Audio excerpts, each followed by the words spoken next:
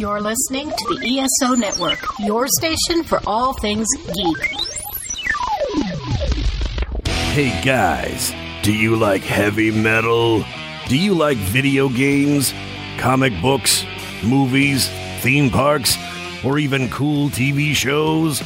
We've got the place for you. Metal Geeks. Time to rock out with your geek out. Here are your hosts, Carrie the Metal Geek, Dave, and George. Geek it out, fellas. Welcome, my friends, to episode number 230 of the Metal Geeks podcast. This is our annual rewind. We are going back into the past for the year 2022. I am one of your hosts. I am Carrie the Metal Geek, along with... Hi, this is Brutal Dave. How's everyone doing? Hey, Brutal Dave. George, that's your cue. Oh, okay. It's my turn now. No one said anything. So Balls. I don't know. Balls. 22 balls. 2022 balls. That's a lot of balls, dude. we're talking about balls from 2022. And we also have back on the show our good friend, Justin the Metal Detector. Welcome back, my friend. Thanks for having me. We are going to pretty much jump into our topic of the whole deal because we're talking about our favorite movies, our favorite TV shows, video games. We're even going to touch on music because I'm interested in hearing what George has to say, and we might even have some top fives from a couple of special guests we're waiting on. Might be some breaking news, but what topic do you want to start with? That's up to you. Do you want to go short or you want to go long? That's what she said. Yo. You want to start with video games? Sure, that would be my shortest. That'll be your shortest one, right? Yeah, my probably shortest. Dave's. It's going to be short for me mistaken. too. So, okay. Justin, how many do you have on yours? So usually when we do these things, I don't have hardly any video games. I usually say I've played one mobile game, and then that's kind of it. South Park? No, I quit South Park this past year. Oh, wow.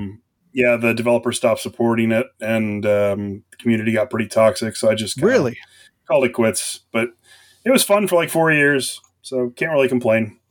But I have been playing a lot more games than usual. I think I have 6 or 7 on my list. Oh, nice. I have, let's see, I have a top 15 and a few runner-ups. Wow.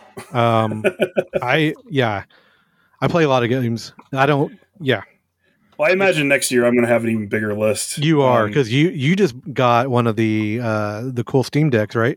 I did. I purchased a Steam Deck back in November, and I'm touch it. It was great.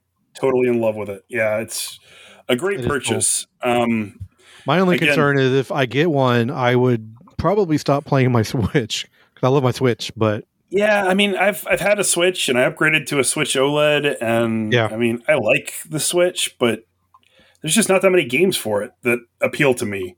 Like, I like the Steam Deck because I can play like AAA titles on it, and games that aren't tied to Nintendo exclusive.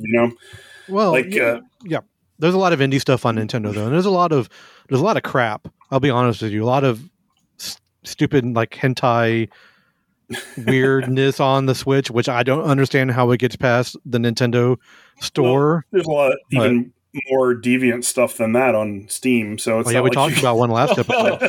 I had stumbled across one of those last time, and something about Hitler or something. Oh yeah. Spend the night with Hitler or whatever. Yeah, it was really something. It was. We're not going to go there. We're gonna go straight into. You want to go into your list? Let's start with George, since he might be the smallest list. Heyo. So my list. What do I have? I only played one new game for. Can I guess what it is? I'm sure you can. Did you Ragnarok and roll? Always, but I haven't even finished it yet. So I mean, I haven't. It's kind of unfair to say that that's my favorite game of the year, but it's the game you played the most of, right? It's the only game I played in 2022. It's a great game. I've been going back, but I'll get to that. But I've been going back between that and like one of my other games on my top 5. So phenomenal, really pretty. Storyline is great. I haven't decided if I like it more than the last one. I I think it's just more of a continuation. So that's what I was going to ask. Like, if I've never played any other God of War games at all, can I play this game and understand what the hell's going on? Yes. They do give you a recap, but you do get a lot more out of it if you played the previous one. Before the game starts, it goes previously on God of War. Yeah, pretty much. But I mean, you don't have to. It's like one of those series I've always been interested in playing because I mean, it looks like something I would love, but it's always been a PlayStation exclusive. Well, God of War, the first one now is on PC. Well, I don't PC game and I don't PlayStation game. I only do Steam. Xbox. You can play Steam now. But now that I have a Steam Deck, I can play anything on my Steam Deck. Exactly. So that's one of the big perks of it. Because by the time you play through the first God of War game, Ragnarok will probably be out on PC or Steam. So good timing. All right, Dave. What about you, sir? What's on your list? Pretty brief. As far as like stuff that actually came out this year. So Metal Hellsinger is a lot of fun. It's harder than I expected. Yeah. And that's coming from you. You're like the Doom expert here. What's the rhythm stuff that's hard? It's the rhythm stuff that's hard. It's do you think? Let me ask you this: is it since I'm a drummer? Do you think I'm better equipped with the rhythm part based of it? And I worked on Rock Band for so long too. Possibly. I feel like part of the adjustment is also dealing with any kind of little bits of lag between like your controller and the machine. And like you set that up so that it'll compensate for any lag. You do tests and set it up. But even so, it's not completely perfect. The same way with like you would do on like Guitar Hero and stuff like that. You have to anticipate your lag. Yeah, you have to do that a little bit. The other thing is that sometimes it's difficult to land on the rhythm. It's metal music. A lot of it's very fast paced, and I'll often end up syncopated from what they want me to do, where I'm like exactly half a beat off. And I do the same thing. And I can't get out of it. And so I keep fucking up. And it can be hard to like, what sucks is that when you get caught in a loop like that, then you have to like take a second and purposefully let several beats go by so that you can come back in on cue. And that sometimes critical shit happens. Yep. You sort of, I feel the same way. You sort of have to sort of like stop and just refresh and clear your mind and then get back into it. But I get that for sure. It's a lot of fun though. I wish it was a little bit more. I haven't played a ton of it. I don't know how much I have left. But I wish there was a little bit more variety in terms of like the enemies and stuff like that. But I know on the PC you're able to download or create levels or create new music into the game. I haven't looked into that. Apparently, I think you're allowed to like load your own soundtrack and play along with it. They only have it on. I have it on the Xbox Game Pass, so I have it on the PC, which is where I've played it. Actually, I played a little bit on the Xbox, but it's not a.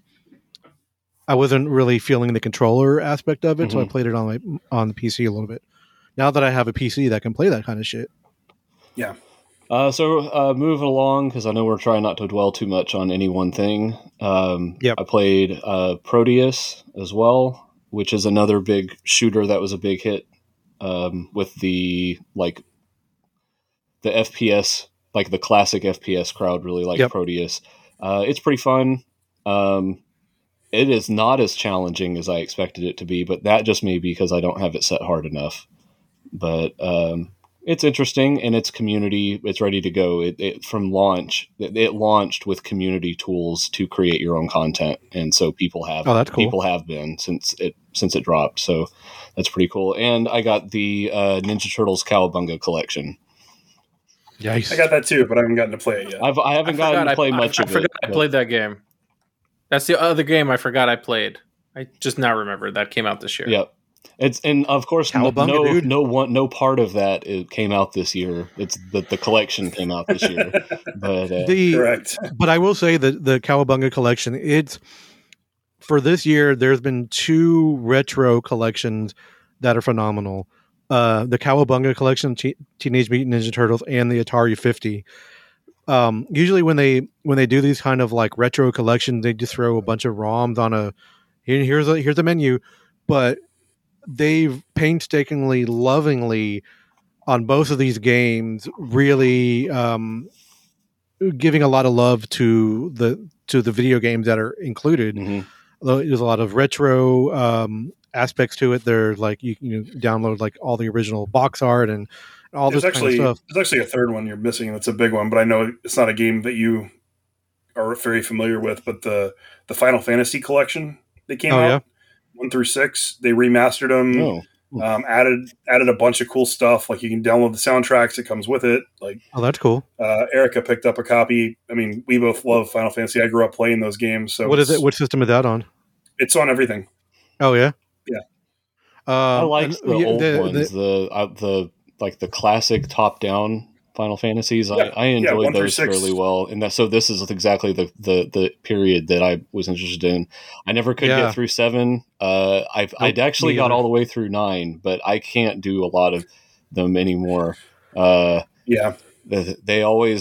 games always hit a grind point for me that just does me in. And I have to take a break. And it's a lot easier when you're 12 and 13 years old. And at this point, I have to take a break. And when I come back, I forget what I was doing. And by that point, I'm so far in the game that it expects you to know what you're doing. And I'm like, well, I'm going to have to start over now. So that's cool. I didn't know about that. The Atari 51, it's more of a museum style game. There's a bunch of games on there, even like Atari Lynx and Atari Jaguar games. But there's videos and it's almost like a documentary style movie with video games that you can play after they talk about them. It's really well done. If you're an Atari fan, or if you're just an old school video game fan at all, it's definitely worth getting.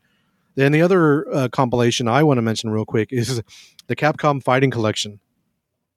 Yeah, I feel like they put one of those out every 2 years, though.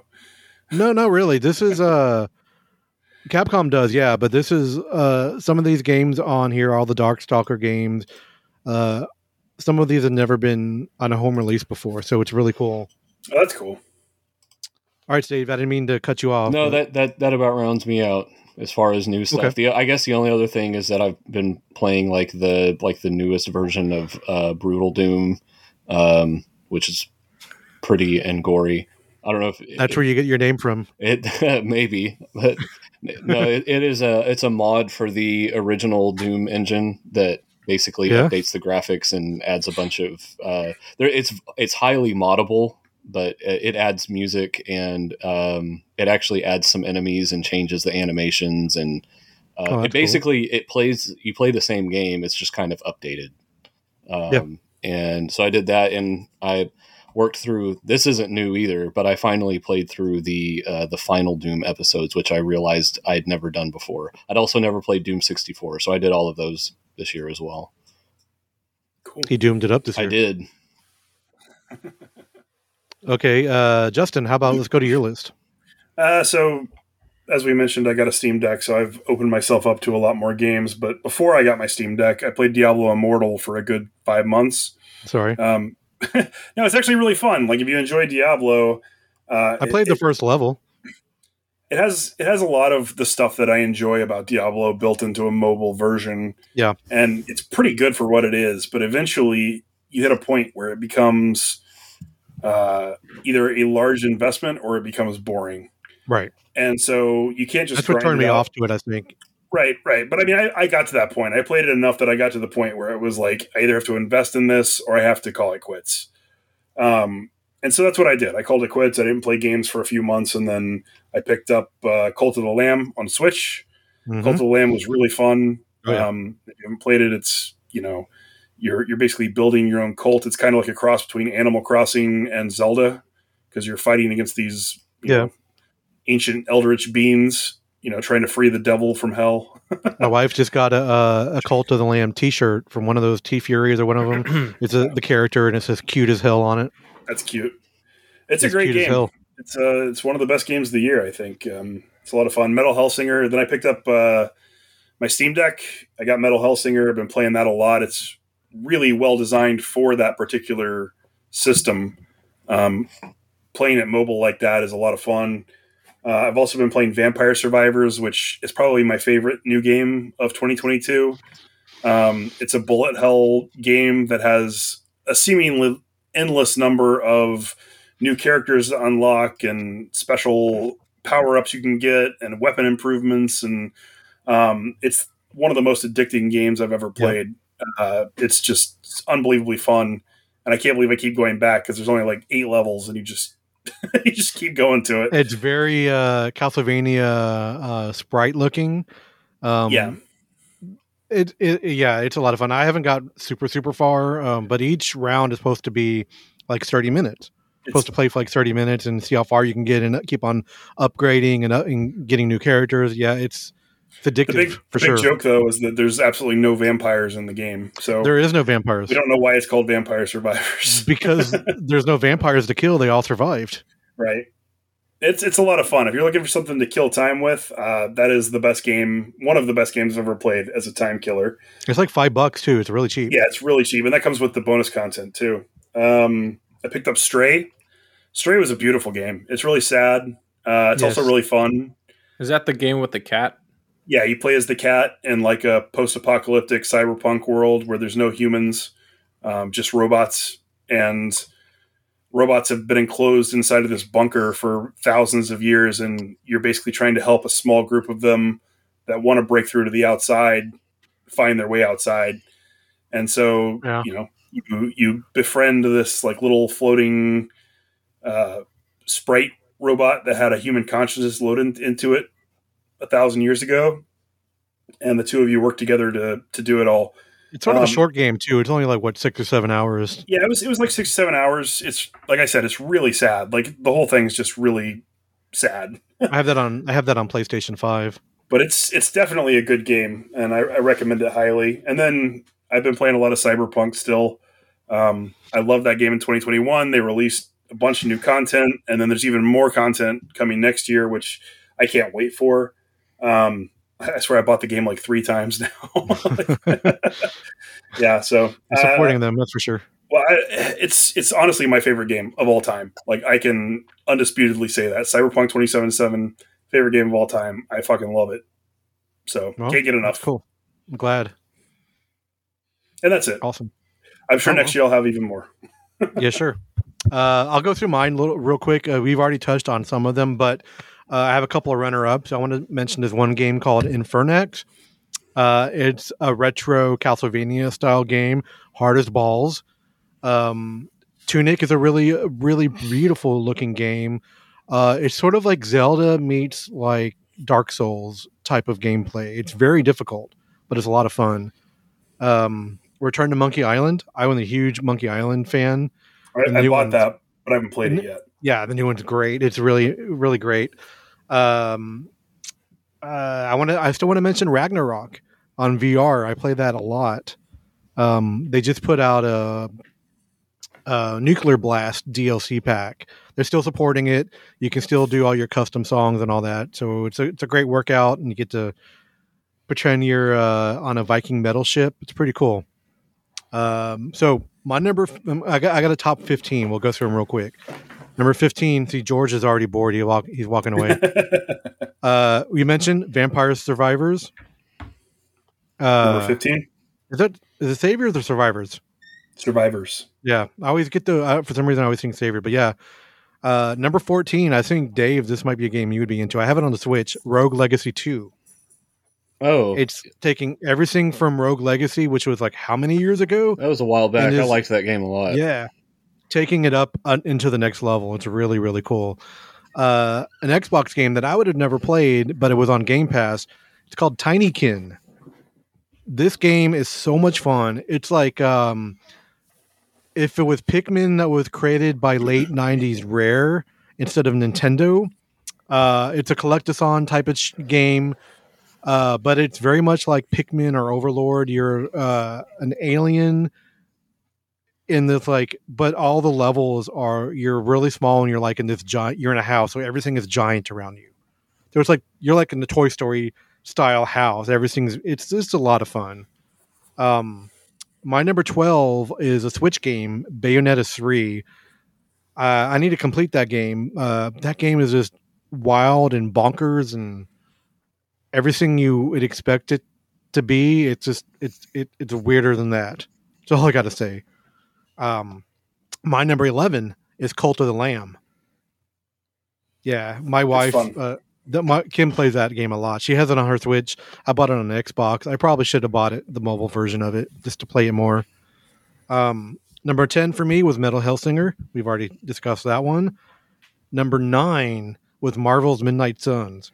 Now, I admittedly haven't played a lot of this game, and I didn't think I was going to like it because it's very XCOM, very turn-based, but the way they do it, it's really cool. I like the story. It's one of the main characters is Magic, so I'm excited for that. That's one cool. Is Magic and one of the girls. They're using a lot of characters that they don't normally use. Of course, there's Spider-Man and Wolverine and all that kind of stuff too. But I picked up the Guardians of the Galaxy game as part of the sale too, but I haven't played it yet. Oh yeah, that was last year, wasn't it? Yeah, it was last year. That's a great game. I still haven't finished that game. I heard it was fun though. So number 8 for me was Stray. That's a lot of fun. Kim actually asked me tonight, when's that coming out on Switch? I'm like, it's not. So I think it's only it's a PC and a PlayStation exclusive, I think. Yep. Number 7 for me is Teenage Mutant Ninja Turtles: Shredder's Revenge. Oh, I played that too. Man, I guess I played more games than I thought. You did. Any Turtles game, I'm sure you played. Yes. Shredder's Revenge is a lot of fun. It's a great 2-player game. It's taking that arcade Teenage Mutant Ninja Turtles game to the next level. Number 6 for me was Horizon Forbidden West. I need to go back and play more of that game, but yeah, it's beautiful. It's just a lot of fun. I love the story in that game. Number 5, we're already at number 5, The Last of Us 1 remake. I don't want to call it a reboot, but it's a remake. They've totally, from scratch, rebuilt this game, and it's beautiful. But it's the same game. It's the same game, but there's nothing wrong with that. Not in my eyes. One of my favorite games of all time. Number 4 was a Switch game for me. Kirby and the Forgotten Land. This is a 3D Kirby game, and there's so much new stuff that they've thrown into it. I had a blast playing this game. There's a suck mode, which just sounds weird, but there's elements in the game. There's elements in the game where there's a car, you can suck the car inside you, and then you're that. There's a lot of really cool new elements that they've put into that game, and it's really good looking too. It's one of my favorite Kirby games of all time. And number 3, a game that I'm playing a lot right now. I'm going between this and in God of War, like you mentioned before. It's the new Squanch game, High on Life.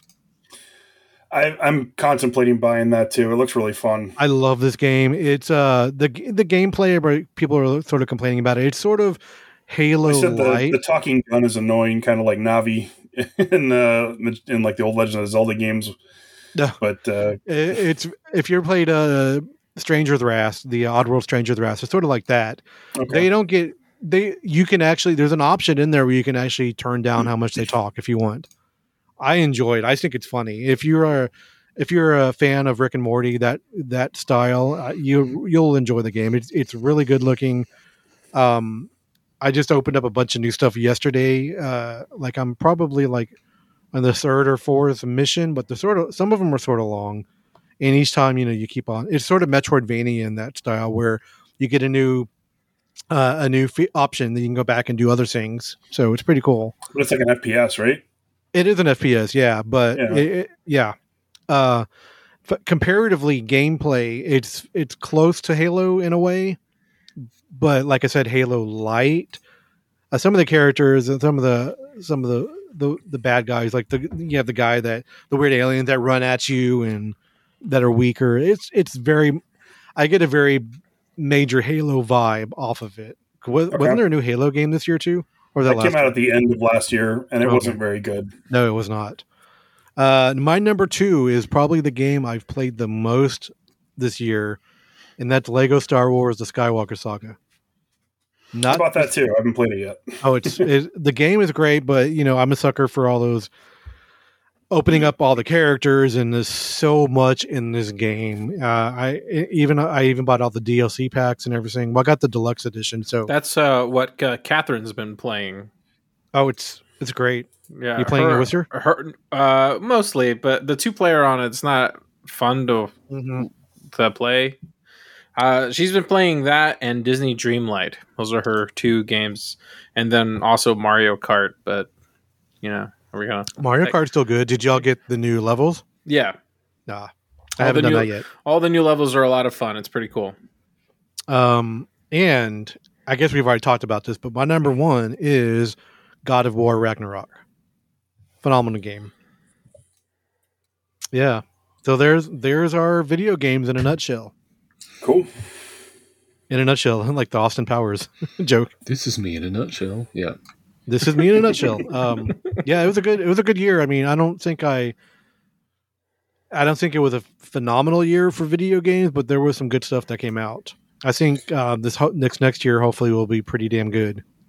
Yeah, I mean, I went a little bit crazy with the Steam store, to be honest. That's the problem with Steam, though. It's easy to do. Like, that's cheap. Yeah. All right, what do you guys want to move on to next? I'm leaving it up to you. We can do. We have things that have words in it, so books or comic books. We have music. We have TV, and then we have films. I mean, I got nothing for books at all. I've pretty much given up reading comics. And I only have one, so yeah. Okay, you want to do that, Nixon? Sure. All right. We'll let Justin go since he's our special guest. Justin, what book have you read? Oh, nothing at all. Nothing. He hasn't been reading. I picked up all the Cyberpunk comics because I wanted to read those, but I never got around to reading them because I've been too busy playing it. So there you go. Why read it when you can live it? Yeah. What about you, Carrie? What have you been reading for this year? What was your favorite thing to read this year? I have 7 on my list right now, and there was 7 books. Wow, you're like the most literate person here. Besides Dave. Some of them are comic books, and some of them I've been listening to on Audible, so that I guess it counts. Sure, it's like reading, but with your ears. It's reading for your ear holes. Yeah. My number 7 is Quick Stops, which is the Kevin Smith's anthology series I just put out. There's 3 issues out so far, and each issue is like based on a different character from the Viewist universe. Is this a comic book? Comic book, yeah. Okay. Pretty cool. He also has a new comic book called Masquerade, which is a superhero book that he put out. Was Andy McElfresh? I don't know how to say that guy's last name. One of his co-hosts. Number 6 for me was the Halloween series, Seeker of the Seven Keys. All 3 issues are out. It was great. I'm a Halloween fanboy, and it touched on all those things that I love about the band. Number 5 for me was sort of a Bible for it's called The Imagineering Story, the official biography of Walt Disney Imagineering. This is the companion book to the TV series that Leslie Iwerks put out. Mm-hmm. It's actually written by her, and there's a lot of interviews with different Imagineers. But the book, it's like fucking 900 pages. I didn't know it was going to be so big when I ordered it from Amazon, and it just came out like this huge box. I'm like, what is this? She said. She did say that. Huge box. Number 4 for me is I've been listening to the audiobook. It's Cinema Speculation from Quentin Tarantino. Oh, I want to check that out. I've been meaning to buy that book. I just haven't made time for it. Yeah, I mean, if you're interested in what his opinions are on movies, it's right up your alley. I'm going to try to. I'm like, I should probably make a list of all the movies that he's talking about so I can try to watch them in my lifetime. You know what I mean? Because he goes pretty obscure.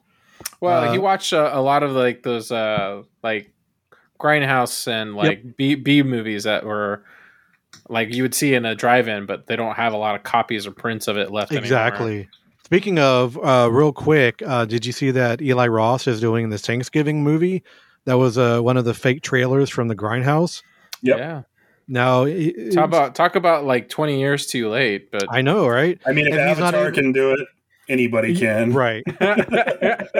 Number 3 for me is the Charles Soule. I never knew how to say his last name. The new Star Wars series that he's writing. It's phenomenal. It's really good. Star Wars. What's it about? Star Wars. Is it like the tell-all of the making of Star Wars? It's set between Empire and Return of the Jedi. Oh, so it's like it's a comic book. It's a comic book. Yep. That's one of the only series that I really follow pretty highly. I thought you were talking about a book still. Sorry. No, I'm mixing books and comic books here, so gotcha. Anything that has words in it. My number 2 is a book that I actually listened to through audio. It's The Last Days of John Lennon from James Patterson. I've never listened to or read a James Patterson book, but this is really good. I really enjoyed it. It's a lot of biographical information, but done in a very fictional way. It's pretty cool. And number 1 is Biblical from Rob Halford. It's his second book, and I'm listening to that actually right now. I got the autograph version from him, but I try not to open it too much, you know what I mean? But so I'm listening to Audible. I got like an Audible 3 months Audible for like $4.99 or something like that. So I've downloaded a couple things that I'm waiting. You know, it's on my to-do list. So, and I'm sort of, I guess I can sort of get it. We'll segue into our music in a minute, but I'm sort of bummed out on music for the first part of the months. You know what I mean? Why? Because I listened to so much of it preparing for my top albums. I'm sort of like, So I've been listening to some more. Nothing good has been released so far this month anyways. So you're not missing out. We're going to there's one that I'm looking forward to, but that's about it. A couple of them actually, maybe this week, but we'll get there. Dave, what about you, sir? What is on your book list? I don't think I read anything new this year that came out this year. That's okay. I know you guys are still on your Stephen King journey, right? She is. I am sometimes. She's listening to a lot more books than I am. That's been her. Okay. That's been her primary, something to have on while she does work, kind of a thing. And she has a whole. I'm not going to go into it too much, but she has a really ambitious idea for a project regarding tying the Stephen King multiverse together. And nice. So she's going back through books again. But some of my favorite ones that we read in this past year were some of the history books or the correcting history books. Like Lies My Teacher Told Me, Everything Your American History Textbook Got Wrong. That one's really good. And it also talks about not just some of the things that are historically inaccurate or inaccurate by omission in a lot of American history books, but it also talks about the politics of how that happens anyway. Why do our textbooks end up the propaganda that they are? That was depends on sometimes what state you're in too, right? Yes, it does. Yeah. Yeah. They've pretty much done away with textbooks these days, so.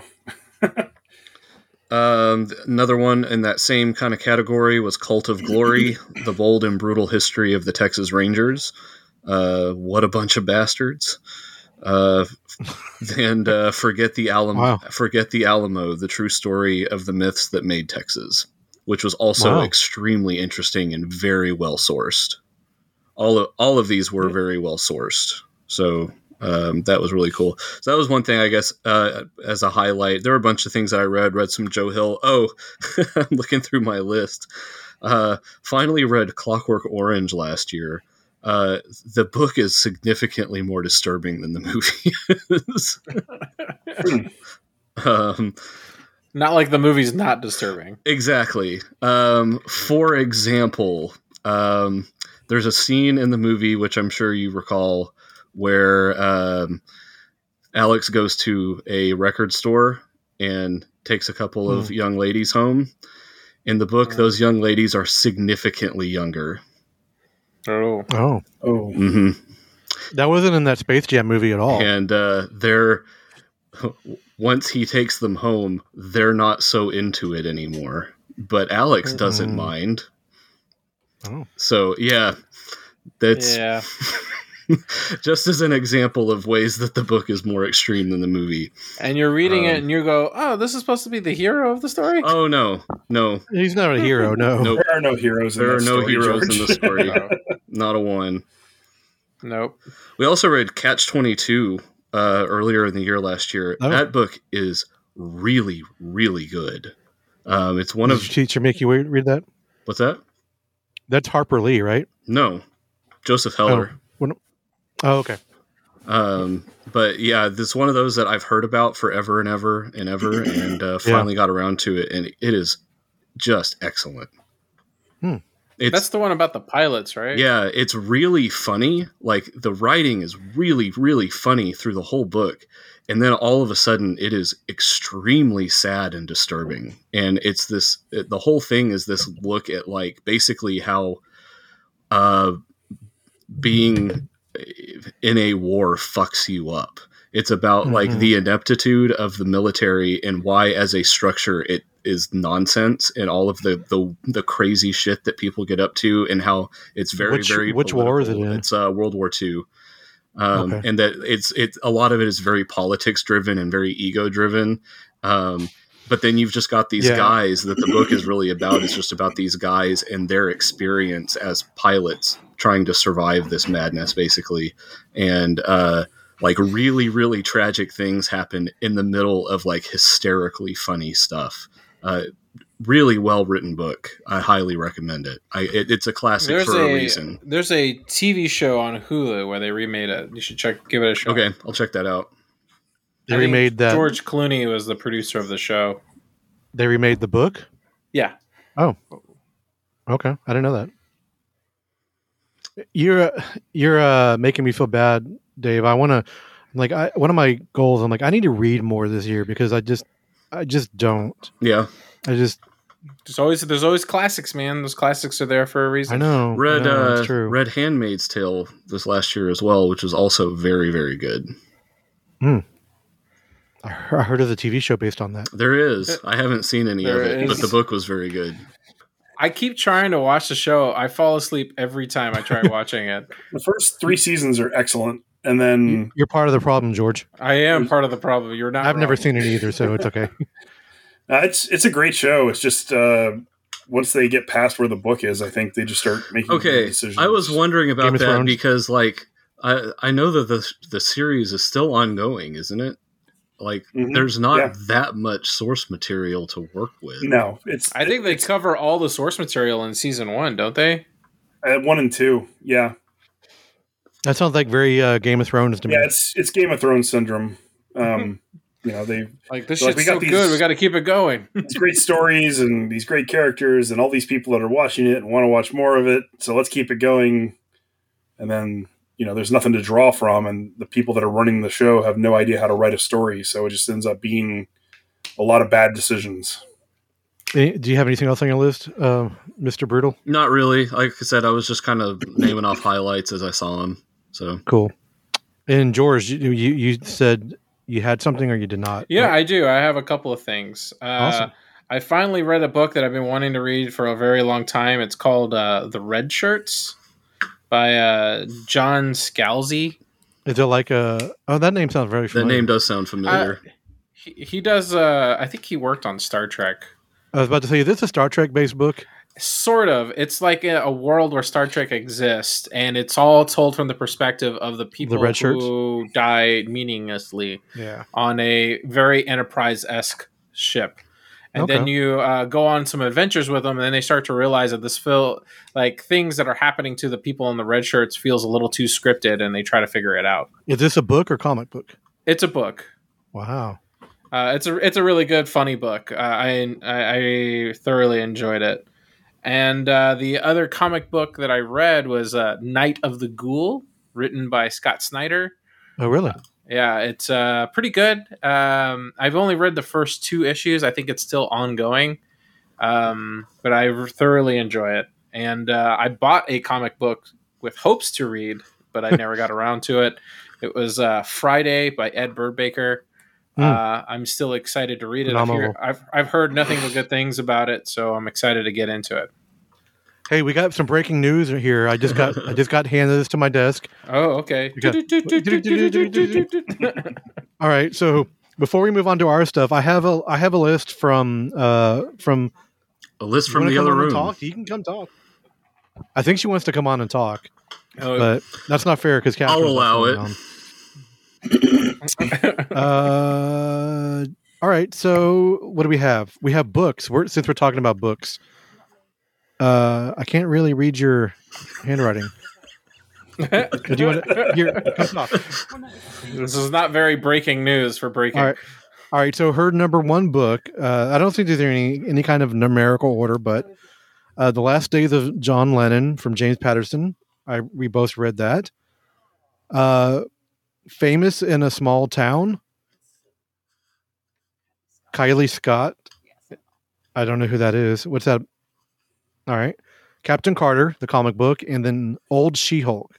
Is that when Old She-Hulk is old, or just older issues of She-Hulk? Okay. I don't know. Did they do like an old woman She-Hulk? They haven't done old woman She-Hulk yet. Oh, okay. Like Old Man Logan. Yeah. All right, here's video games. All right. Number whatever. All right. Captain Toad, Treasure Tracker. Yoshi Crafted World. That's a great game. It's old. Unpacking.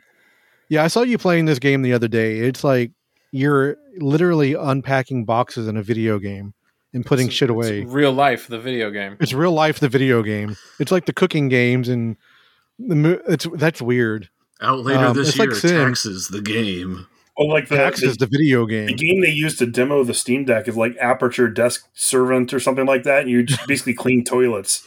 Like that's the entire game is cleaning toilets. There's VR games like Accounting Plus where you use work, which is really great actually. Accounting Plus is really funny though. It is. It's funny, but you work in an office and that's it. Yeah, but it's a puzzle box. You you do stuff to find out other stuff. Exactly. It's a lot of fun. Another Switch game is Rainbow Billy: The Curse of the Leviathan. I've been seeing you play that game a lot. It's sort of a puzzle game, not super battle heavy is what I wanted to say. Cult of the Lamb is on your list. I know you've been playing that. The Callisto Protocol, Saints Row. You're probably the only one I know that has on their list at all. Anybody? And Tiny Tina's Wonderland. Surprise, surprise, surprise. All right.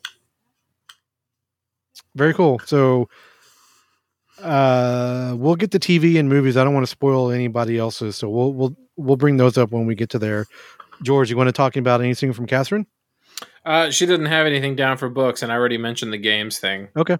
So when we get to TV and movies, TV and movies, we'll read them off. Yep. All right. So before let's finish with TV and movies. So let's get to our music real quick. A lot of the stuff that I did, we covered on MSR Cast 275, which just came out a couple days ago. We really go into depth, so I'll probably do. I'll mention mine, but I'm not going to get really deep into it because I really want to hear what your guys' picks are. And I'm going to eeny miny mo. I'm going to start with George. Oh no! What are your top music releases from the past year? Should I read Catherine's first? Sure, if you'd like to. Yeah, Catherine's has top 3 albums of the year for her. Okay. Number 1, Lizzo, Special. I'll admit Lizzo was very talented. Yeah. Number 2, Taylor Swift, Midnights is what it's called. Yeah, Midnights. I'm just going to keep quiet. Yeah, and number 3, Harry Styles, Harry's House. I'm going to keep quiet again. There you go. Those are her top. No music shames here at all. Yeah, love whatever you love. That's all I got to say. That was her top 3, except for country music. No, there's some decent country. I like old school country, like outlaw shit. You know what I mean? There is good country. I like when you go to a barbecue restaurant and they're playing that country music from like the 50s.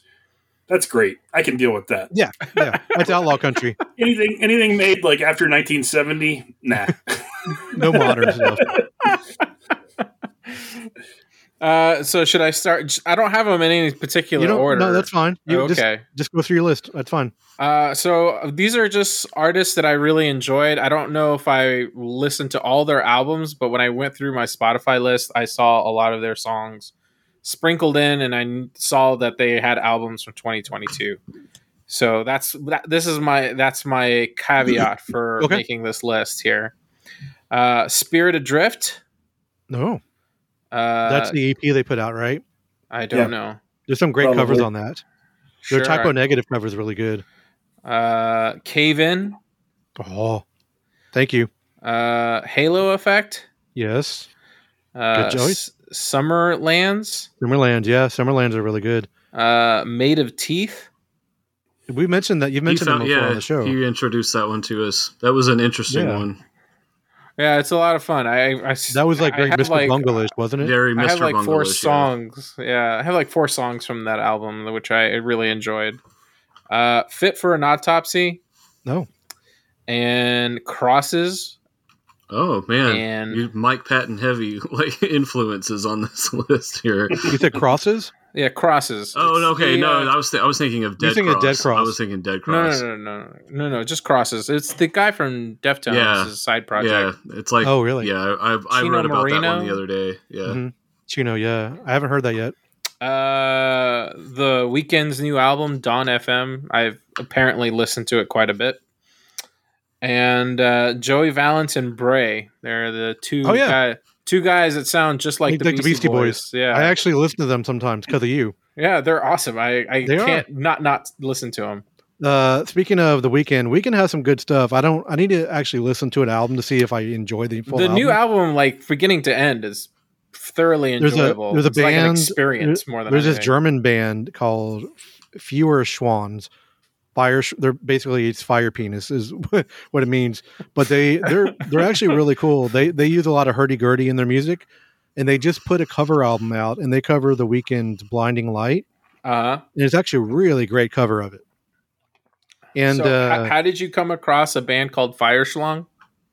Fire Schwans. They've been around for a while. Oh, okay.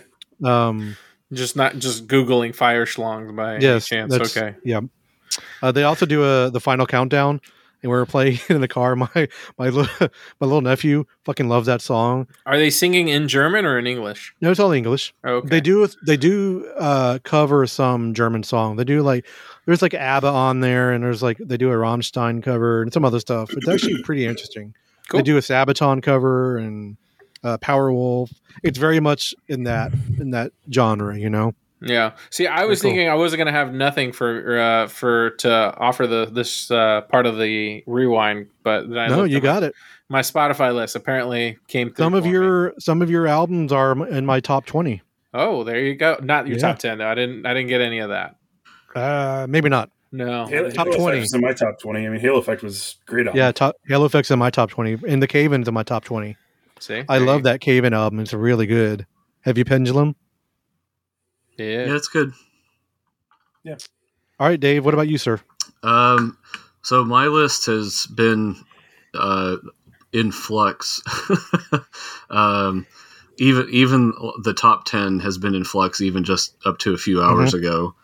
I feel that. So some of this is a little bit vague, I think, and in a couple of hours it might be slightly different.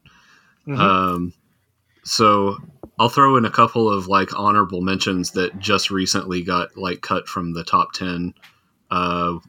Dark Funeral, We Are the Apocalypse. I've enjoyed that album since it came out. It's simple black metal stuff, but I dig it. It's fun to listen to. White Ward Cronus is really good. I just didn't spend enough time with it. Yeah. The Devils of Loudon or Ludon or whatever. Oh yeah. That album's really forgot about great that album. Seor Origins. Yes. Cool. I also really enjoyed Destruction's album this year, Diabolical. I didn't listen to that for some reason. It's good. It's pretty good. It's the better classic thrash metal album that came out this year. Better than The Creator? You know what? I didn't spend enough time with that. I was thinking of Megadeth. Who did not make the list. Megadeth. Let's talk about it for one quick second. If Dave Mustaine would learn how to self-edit, that would have been a top 15 album for me. There's some really good stuff on it. There is some really good stuff on it, yeah. But then there's some songs that just sort of like destroy the momentum that he had going, and just kills the album for me. Yeah, it's a I don't know. Like I kind of like you said, there's things about it that I really enjoy, but overall, like it didn't even make my preliminary list.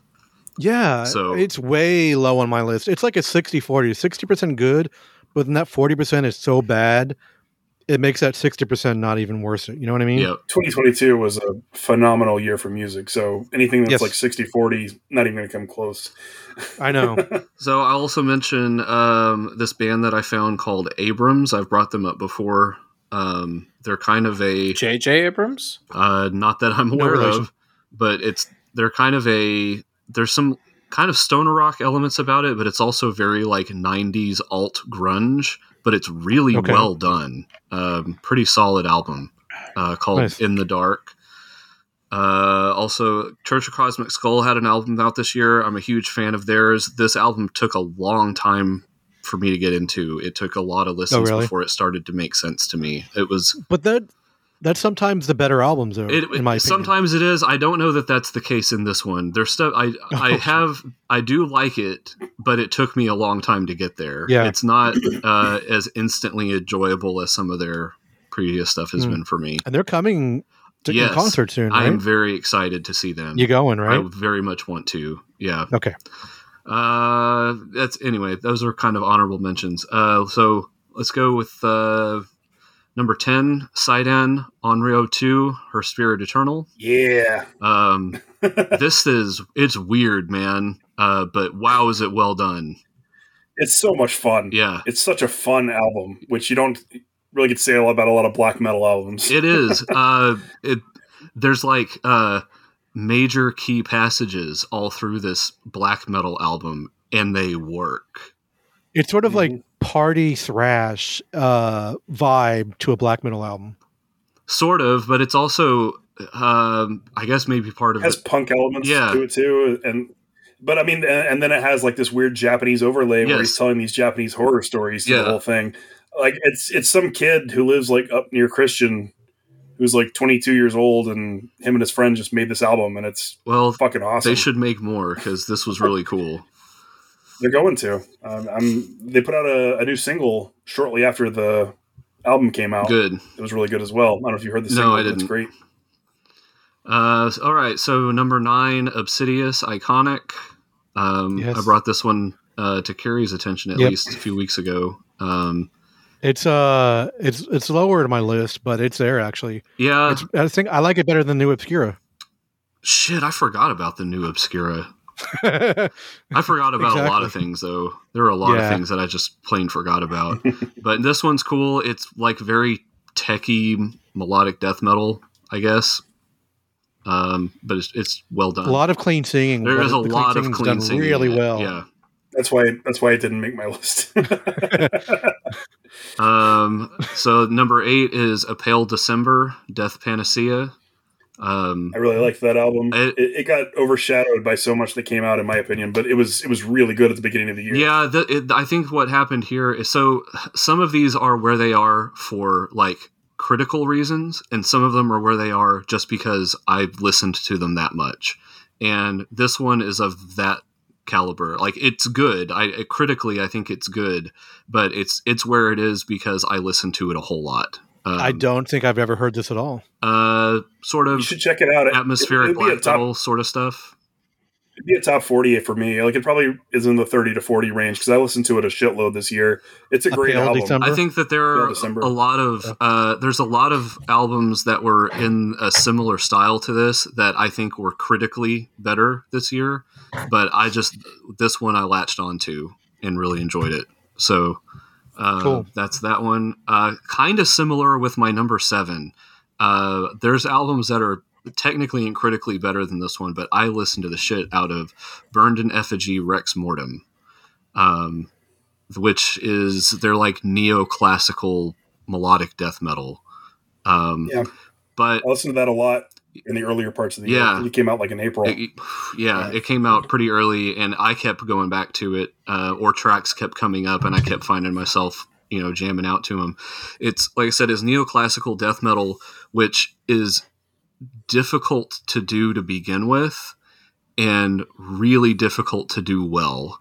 And I think these guys do it really well. They,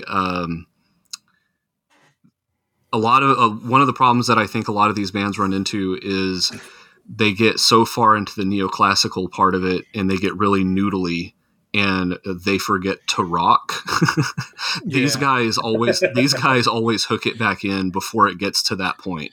They go off on these neoclassical noodly trips, which you kind of have to do in this genre of music, but they always pull it back in, they hook it back in and get heavy and driving again, like kind of just in time. And I think that's really enjoyable about this album. Number 6, and I'm surprised that this one is this low on the list, but it was actually lower, was Blind Guardian, The God Machine.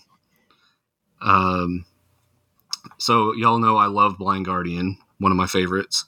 This is a really good Blind Guardian record. It goes back to it's sort of a throwback to sort of a classic Blind Guardian sound. It's not all the way back to like their speed metal days, but it's kind of in that like late 90s, early 2000s Blind Guardian feel to it, and it's really good.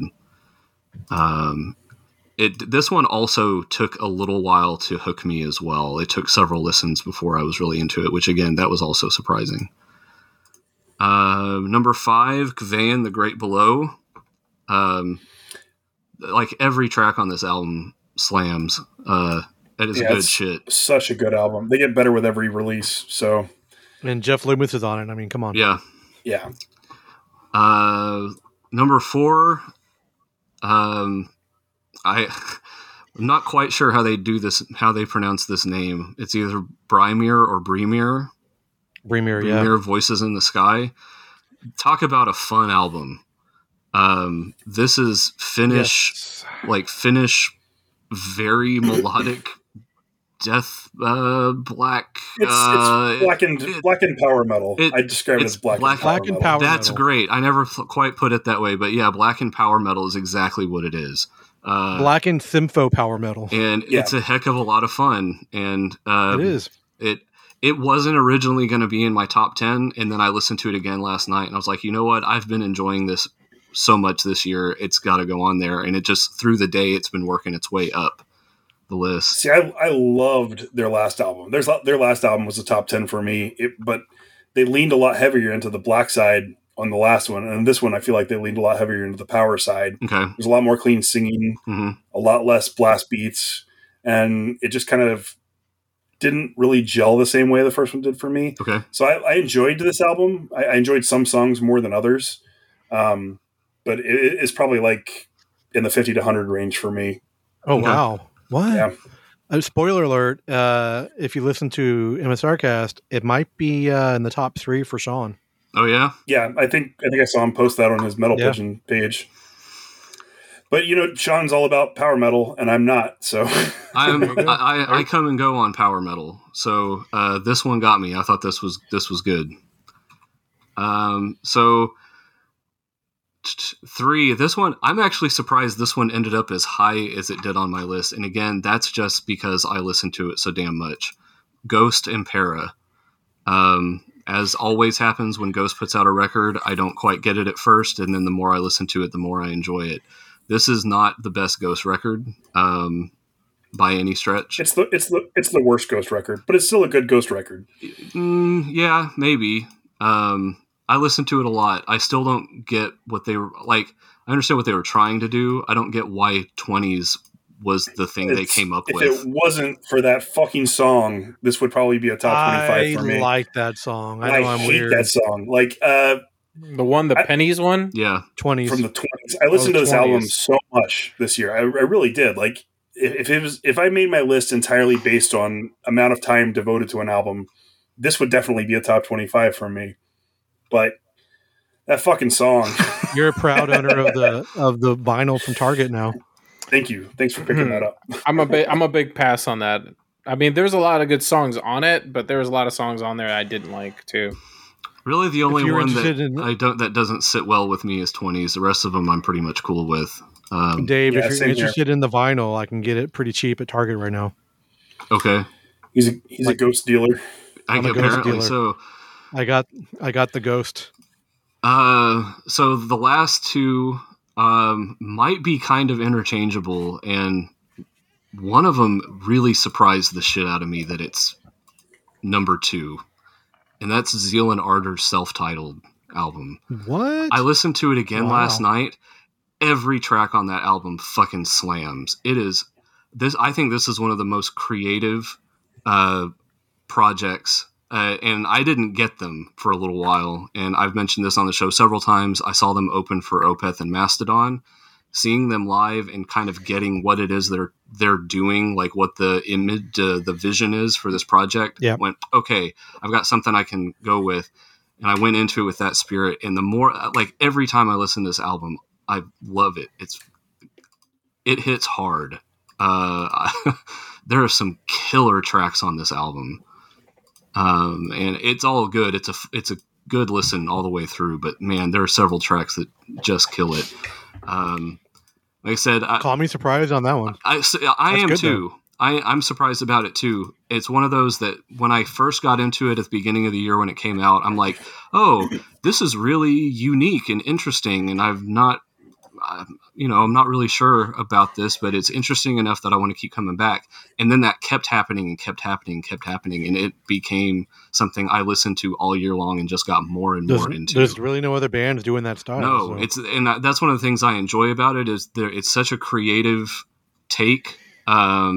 Real quick, if anyone doesn't know who I'm talking about, Zeal & Ardor is a project where the gist of it is essentially, what if black metal came out of black culture in America instead of where it came from? Basically, that like post emancipation, what if there was like a faction of the black community that like basically went, fuck these colonizers and their religion, we're Satanists now, and that became like a thing.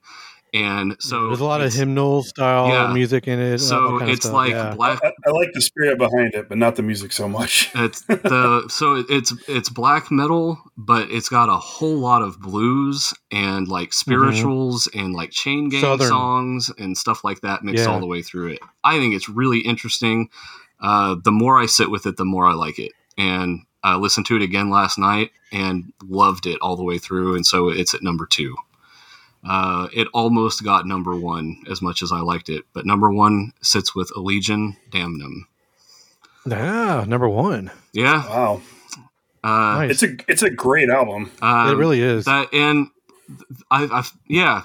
one's also a lot of fun all the way through, and it's a technical marvel. I think that's a lot of why it ended up where it is everybody is firing all pistons on this album, it feels like to me. Yeah. And I don't know. I feel like for me, because I've always been a big Allegion champion, I've been a fan of theirs for a long time. Like losing Riley, and what happened with the band, I don't know, it cast kind of a shadow over Damnum, because like I love the album and it probably would have been a top 10 for me. If I tried to keep those separate though in my I really do, but I just it tainted it for me. So, it just did. I know that I tried to not let his departure taint that either. I wanted to take it just as it was with him. Can we stop saying taint? No, taint. Taint. I wanted to take it just as it was with him on it and judge it based on that. I am bummed out that he left. I don't actually know why. I don't know if there was some bullshit that went down or if it was a change in life for him, because I know he had a lot of shit going on. But yeah, he started doing a lot of side stuff, and I don't think the van was his main focus so much anymore. Well, he gives a great performance on this album. I will. He absolutely does. Absolutely. So yeah, that's my list. Very cool. Very solid. All right, Justin, you ready? Yeah, sure. We're gonna do your top 100 now. I mean, I could.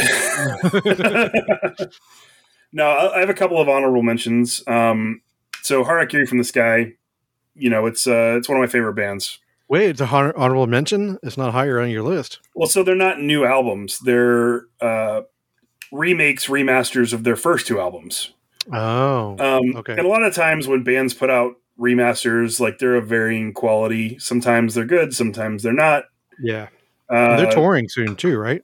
Yeah, they are. They're going to get to see them in April. I can't wait. That's awesome. But they rewrote two of the weaker songs on both albums, and then all the strong songs they just re-recorded and released them. And I swear to God, I've listened to these more than anything else this year. These two re-releases of their first two albums. I didn't realize it was like a redo. Yeah, they re-recorded everything and then rewrote two of the songs, and it's just fucking awesome. They did a cover song too, if I'm not mistaken, right? They did. They did a cover of Mad World. That's what it was. Mad World, yeah. And that's phenomenal too. It's a good song. It really is. It really is. So if you never heard Harakiri, man, I highly recommend checking them out. I'm a big fan. But I'll go into my top 10 since we're trying to keep things brief. I won't dwell too much on things. Cool. Number 10 is Saidan Onryo 2, Her Spirit Eternal. One of the best black metal albums of the year. Everything we said about it with Dave's same pick, number 10. It's just super fun. One of the most fun black metal albums I've ever heard. Number 9, Worm God, Where Old Curses Rest. In my opinion, this is the best black and death metal album of the entire year. A lot of worm bands out there. There's so many worm bands. This thing is really in your face. Lots of really good melodies. They fluctuate pretty well between the death and black metal vocals. It's a excellent album. It came out later in the year. I think it was October or November. I haven't heard this yet either. But I've gone back to it so many times. Highly, highly recommend checking out Worm God if you like them. If you like that type of music. Vorga, Striving Towards Oblivion, is my number 8. This one may be as a result of early in the year bias. It's like we were talking about before. This was one of the first black metal albums that came out. It's atmospheric, cosmic black metal. I remember the cover. It's very spacey. It is very spacey. I've listened to this album a shit ton. It's one of the best black metal albums of the year. Very good background music for just about anything you're doing. It's really, really good. That first half of the year bias is definitely a real thing, because I know that a lot of the items on my list would have been different if those albums came out at the end of the year than if they did at the beginning. Right. It's because I've had the time to sit with them that put them where they are. Yeah, absolutely. Yeah. Number 7 is White Ward's False Light. This album is White Ward taking a step forward. Yeah. Love Exchange Failure, their last album, it was my album of the year back in 2019. Just filled to the brim with raw emotion, like such a devastating album. And White Ward has kind of taken a step forward and become more aggressive. And they're writing about everything that's been going on in their home country of Ukraine. All that is like packed into this. So, they're dealing with the war and the fight with Russia and, losing their home. And there's all this stuff, all these themes built into this album. If you're not following them on social media, you need to, because they're very honest about what's going on. And it's very, very interesting. They're very open, more so than anybody else that I follow that is from there as well. I don't know. This album, it's very aggressive, but it also has those peaceful moments with the saxophones and the melodies that I like. And I feel like it's the natural progression towards them just improving.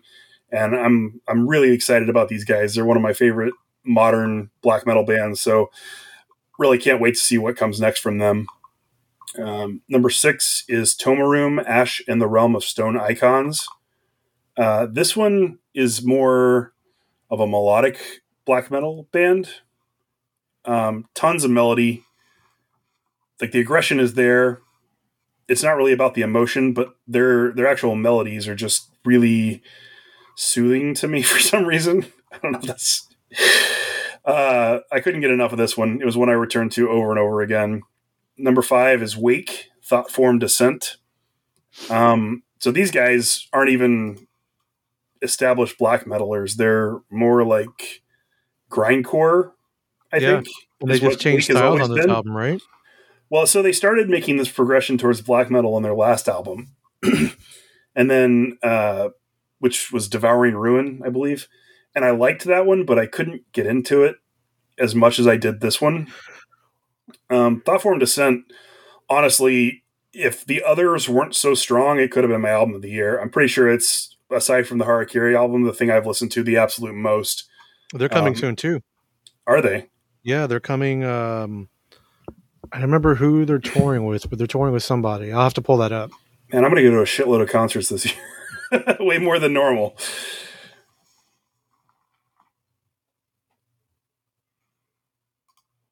Anyways, Thoughtform Descent. It's one of those albums that resonates with me on like every level, every song, every note. I just can't get enough of it. So I highly recommend checking it out if you haven't heard it. Number 4 was Celeste Assassins. I had never heard Celeste before this year. And I've gone back and since listened to their entire back catalog. Love these guys. They're very like progressive, modern French black metal. Lots of great melodies. Mm-hmm. They do some very, I don't know, avant-garde type stuff in their music as well, which I really dig. It's not quite as like wild as some of the others, but it's like just enough. They just walk that line and they stay right on the right side of it, where they do the avant-garde stuff without becoming too whimsical or weird for me. Justin, May 12th at the White Oak, it's Chemist, Wake, and Conjurer. All right, that's a pretty good show. Yeah. I'll be going to that one too, I guess. I also listened to that Celeste album quite a bit. It is very good. It didn't get any representation on my list, but I certainly listened to it a fair amount. It's good stuff. Yeah, I like it a lot. Apparently George did not. George's like, I don't know any of these bands. Number 3 is Garia, Mirage. Honestly, kind of shocked this is not my album of the year. Me too. As much as I loved Limbo was my 2020 album of the year. That album just is fucking soul deflating in the best way possible. And they're coming again too. They're coming in. I have tickets for the Garia show. February 16th. No way in hell I'm missing that. Yeah. Yeah, Mirage is, again, a step forward for these guys. They've improved as musicians. They're writing technically better songs. The album is just as polished as it could possibly be. But as often happens when you polish an album so much, you lose a little bit of the emotion. And so that's what happened. Like, Limbo is just raw as fuck. Like, it is one of the rawest albums I've ever listened to. There's just so much emotion in every single bit of it. And Mirage, there's still a lot of emotion, but it's just not as impactful. So as much as I love it, it didn't quite beat out my first and second choices. Number 2 is Hath, All That Was Promised. Yeah. What a fucking apt title. After Of Rotten Ruin, I was like, these guys are going to be the next tech death band to watch. Yeah. And they fucking made good on that promise, because this album, they're just fucking phenomenal songwriters. That's what makes them a step above everybody else. The only reason this album did not make my list is because I didn't spend more time with it than I did. It's fucking great. Yeah, it's the best tech death album this year by far. Like, nothing comes close to it. Allegion's like a close second, maybe, but you know, everything else, it just blew out of the water. And I've gone back to this album so many times, and there's so many moments in it where it pauses and then just comes in so heavy, and it's just such a crushing album. It's amazing. And then my number 1, which I feel was the strongest black metal album of the year, just punishing, assaulting, nonstop mellow black, Kavain, The Great Below. I know Dave had it a little bit lower than I do, but holy shit, what an album. Yeah. You know, the what was the last one? The last one was called The Towering Pyre or something like that. His last album was great, but this one, it's a one-man project, isn't it? It is a one-man project, yeah. You know, leaps and bounds further from where he was. And I don't know what it is, but it seems like the pandemic around the time the pandemic started, all these black metal bands came out of the woodwork and put out things that had so much promise. And then 2 years later, they're putting out these albums that are just like, holy shit, you guys have improved tremendously over a couple of years.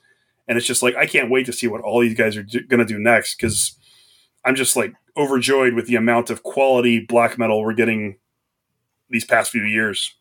So, the way you put that, with it being kind of occurring over the pandemic, that it made me think of when I was a young pup metalhead and was first learning about all of these European and Scandinavian bands. I met some guys in a band from Norway, and I asked them, "Hey, why is it that like Norway and Sweden, why does all of this, black metal music and stuff come out of there?"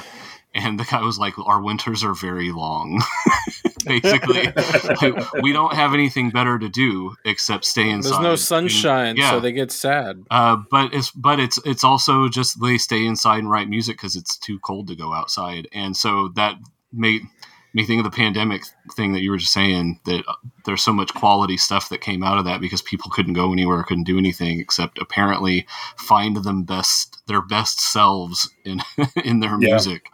Well, I mean, it's not to put too much positivity on the pandemic, but it's definitely one of the best things that's come out of it, because the last few years for music have been some of the best of my entire life, and I'm really looking forward to what comes next. Very cool. Well, it's all downhill from here. Thank you for your list. Let me get it. Let's about to move on to our movies and TV, because I know we all have opinions. You didn't there. do your list, Gary. I'm about to. I'm going to do it real quick. Okay. I've really gone into more detail on MSRcast, so I'll just go over. I'll just mention some of the bands. The new Bloodbath, fucking killer. It's good. This band Gladenfold, which that's a good album. It's like a perfect mix of like sympho power metal with like melodic death metal.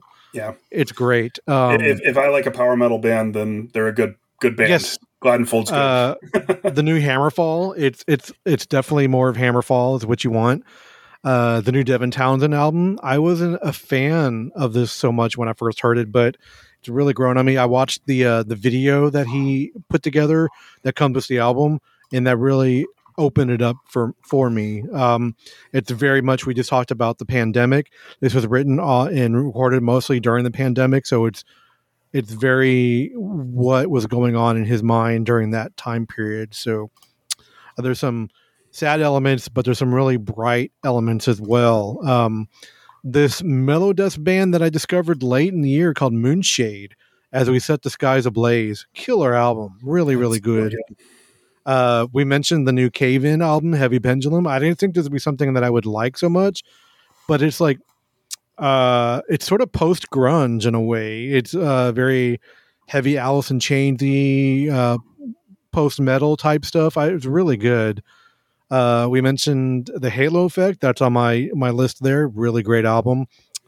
An album a lot of people are talking about, An Abstract Illusion. Whoa. Yeah, whoa. Yeah, I feel like that's one of those albums that if you give it 50 listens, it'll be one of your favorites of all time. Yeah. I agreed. My biggest complaint in the beginning was the drum sound was very too metalcore-ish, the production of it, but it's really grown on me.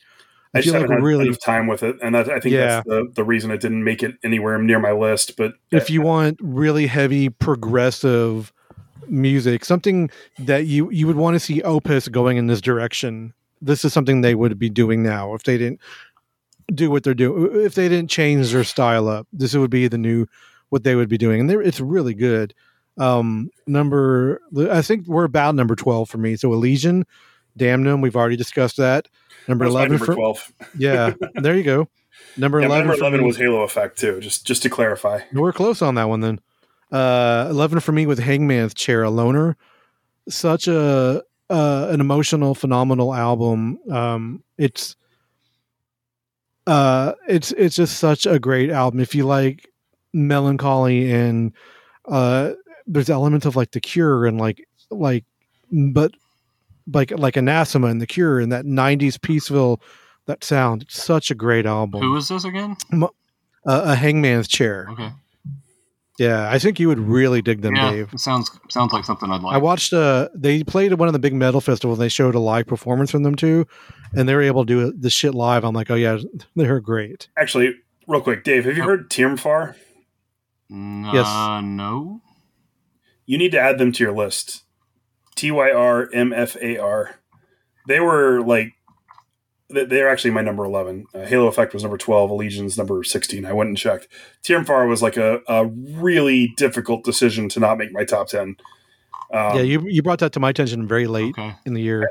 I think you'll love them, Dave. They are not well represented on YouTube Music, which is my primary music streaming service. That may be why I missed it. All right, we're at my number 10. So this is an album that I've gone back to over and over and over again.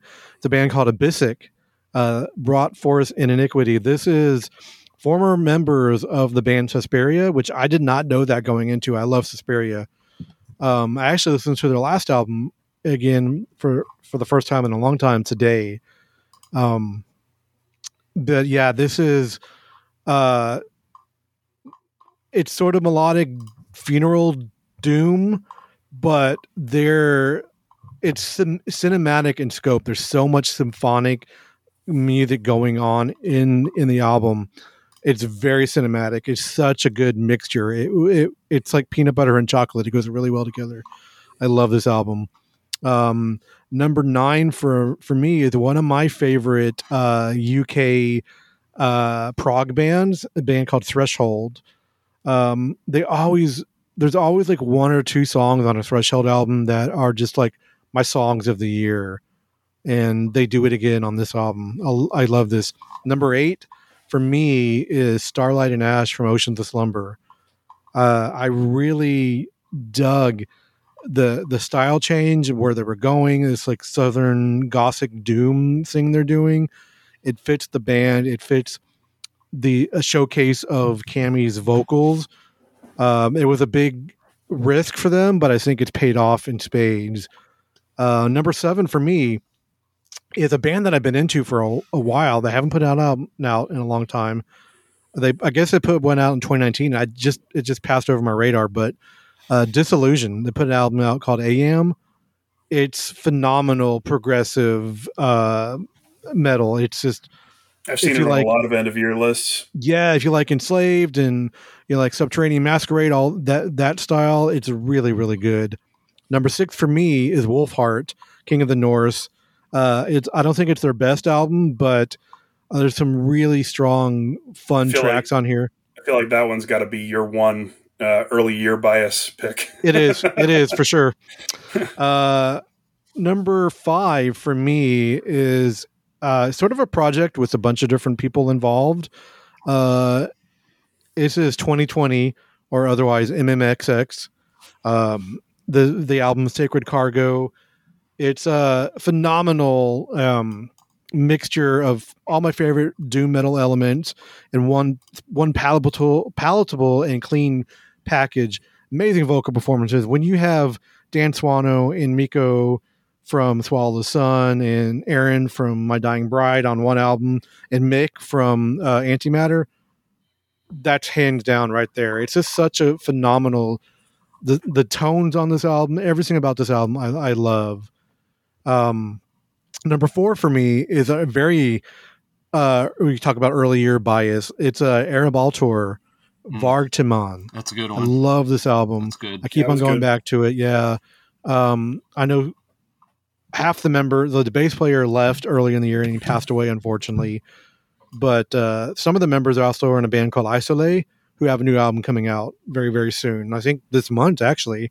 So yeah, I really love that album. Number 3 for me, here's a part where you guys can play guessing games. What would my number 3 album of the year be? Is it Amorphous? It is Amorphous, Halo. Yep. Man, I don't know. Like I love Amorphous. You know, they're one of my favorite bands.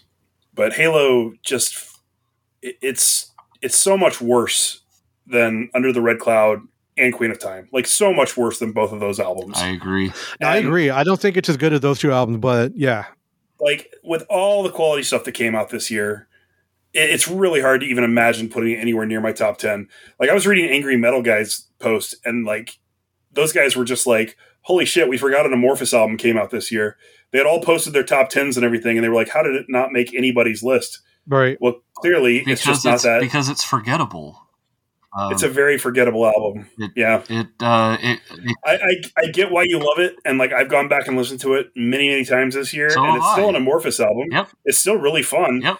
But it's not as good as a lot of other stuff that came out this year. It doesn't stick with me. Like every time it comes around, I usually like if I'm on shuffle and a track from it comes up, I probably enjoy listening to it, but then I forget about it and I don't go back to it. We don't have to dwell on our disagreements here. We're do. Okay. I hate you forever. Don't hate me. Don't hate me because I love Amorphous. Number 2 for me is Revel in Time from Star One. Yeah, this is I'm a sucker for Aryan, I'm a sucker for sci-fi, and I'm a sucker for Dan Swano. Put all three of those together, it's a perfect album for me. It's great.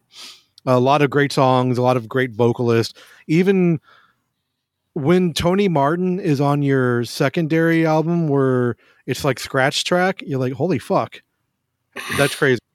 Number 1 for me, you guys this might be your big surprise. I have listened to this album so many times. Hands down, the album I've listened to way more than any other album this year. Amazing progressive metal, catchy as all can be. The new vocalist was actually was on the last Suspiria album, and talking about Diversum from In the Woods. I fucking adore this album. This is probably one of my top 10 albums of the past 10 years.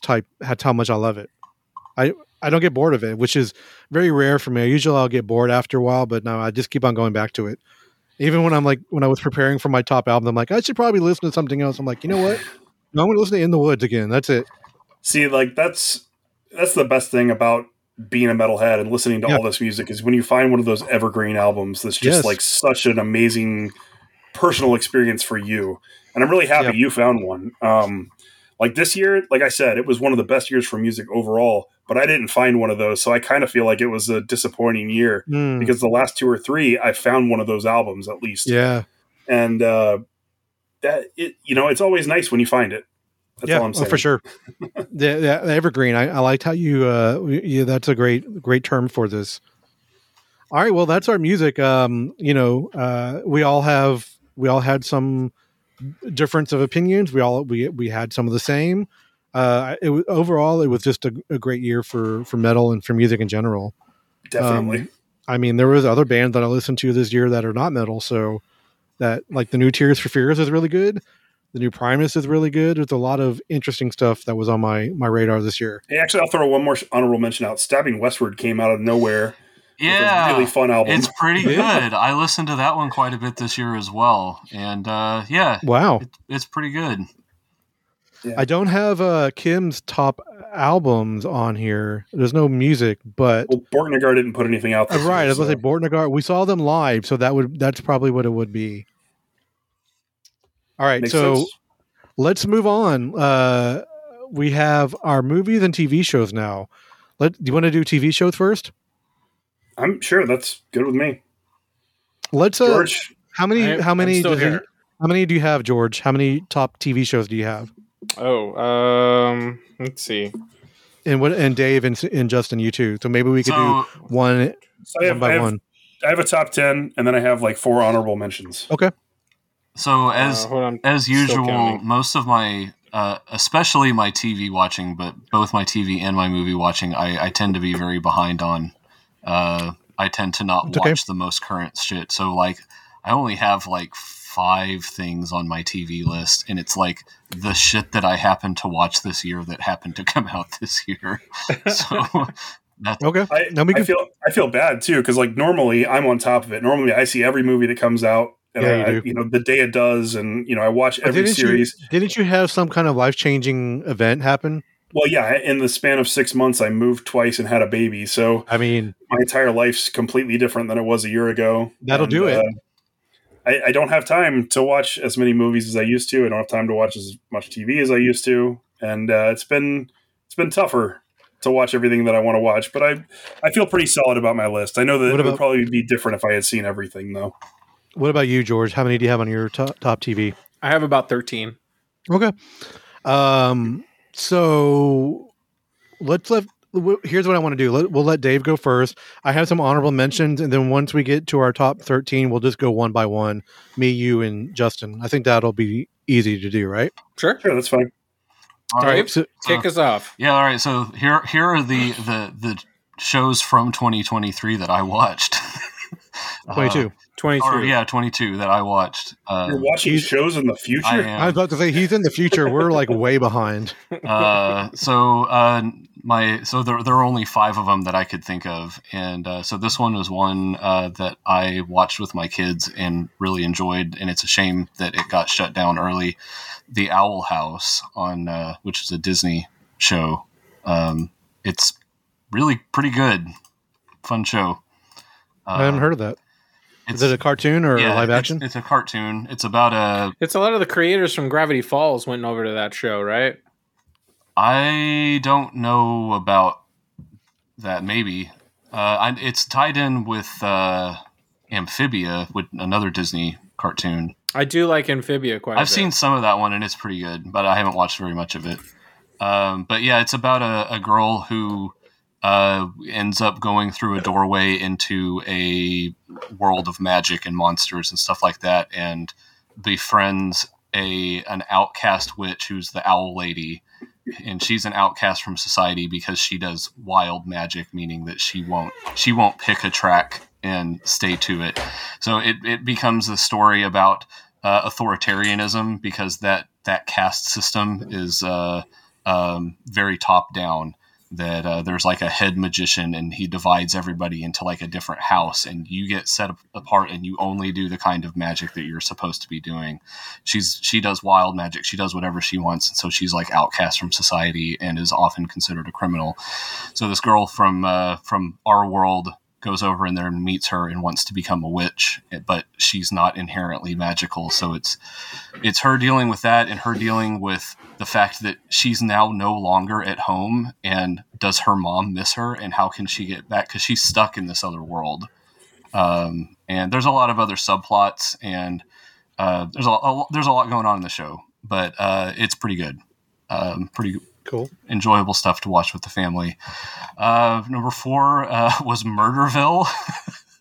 Yes, that's an honorable mention for me. Oh yeah, it's fun. That came out this year, and I watched that. It was that's definitely an honorable mention.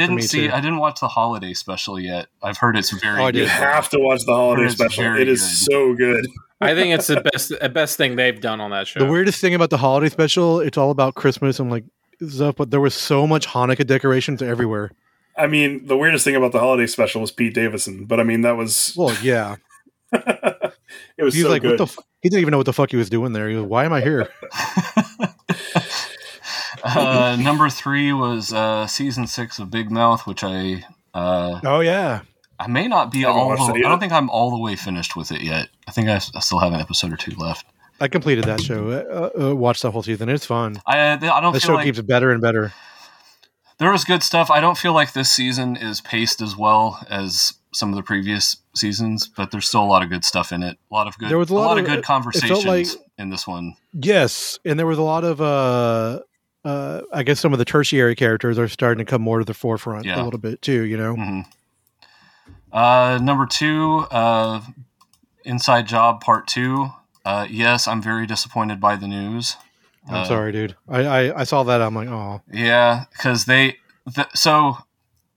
that's a big conspiracy that it's not coming back. It is. So this is, y'all, if you've been listening to the show at all, you've heard me talk about this one. It's a show that feels ready-made for me. All of the conspiracies are real, and they're facilitated by corporations that work in the shadows. And it's just about the people who work for one of these corporations and how it's like the office drama and the wacky hijinks they get up to by running the world in secret, basically.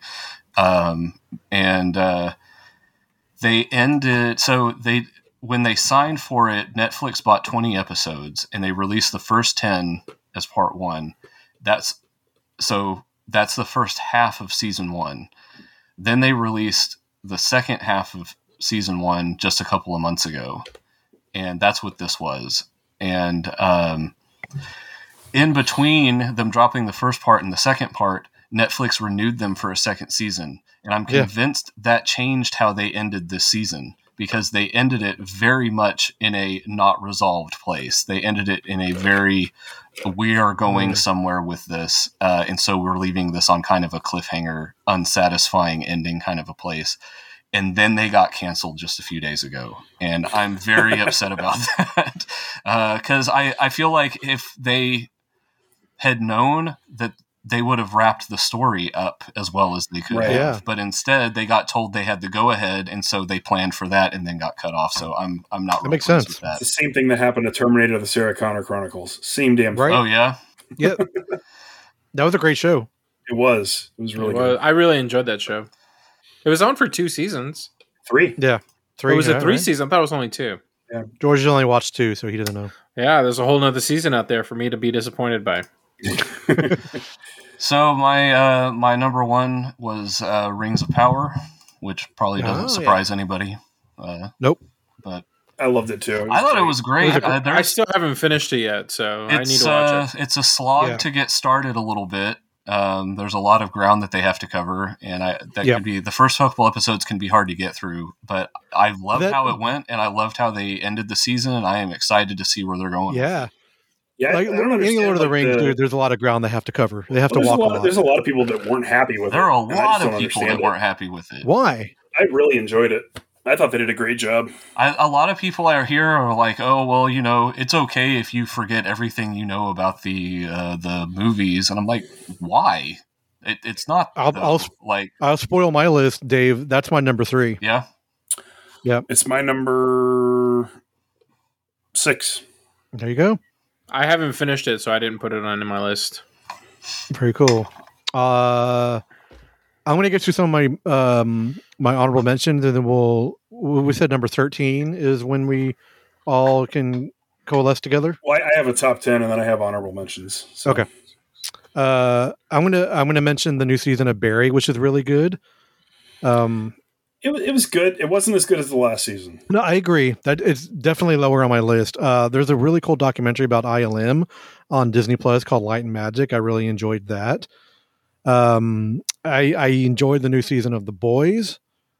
Obi-Wan Kenobi is yeah, I know, right? Obi-Wan Kenobi is lower on my list. There was elements that I really enjoyed, but it was not my favorite Star Wars series for sure. We just finished Welcome to Chippendale, so that's sort of fresh in my mind. I liked that show a lot. It was. I watched. We grinded through it too. Yeah, it was a lot better than I expected it to be. Don't say grind when you talk about that show. Wait, what'd you talk about? What show? Welcome to Chippendales. It's Kumail Nanjiani. It's the historical drama of the Chippendale story. Yep. It's pretty good. You don't know if you hate him, if you love him, or he plays that character really, really well. He's a very good actor. Yeah. I really enjoyed She-Hulk Attorney at Law. I thought that they were going for a weird comedy, and they succeeded. I think if I look at Kim's list, that's probably her number 1. It is. I just looked. Kids in the Hall. I loved the new Kids in the Hall season. It was so funny. Kids in the Hall is my number 10. There you go. It was great. The new season of Ozark, I was happy where they were able to end that show. I hated the ending. I did not like the last episode at all. I thought the series overall is great, and I really liked everything up until the finale, and then I feel like they dropped the ball at the finale. I don't think so. Difference of opinion. What's her name? Julia Garner just won a Golden Globe tonight for that performance. I mean, she was great, so she deserves it. The After Party, which I really enjoyed that show. It was a murder mystery type show. Sam Richardson was in it, but each episode was a different style of like a filmmaking style. It was just very interesting how they did that show. Our Flag Means Death. Has anybody else besides me watched that? I know Justin won't. I hate Taika Waititi. There's no way in hell I'm watching it.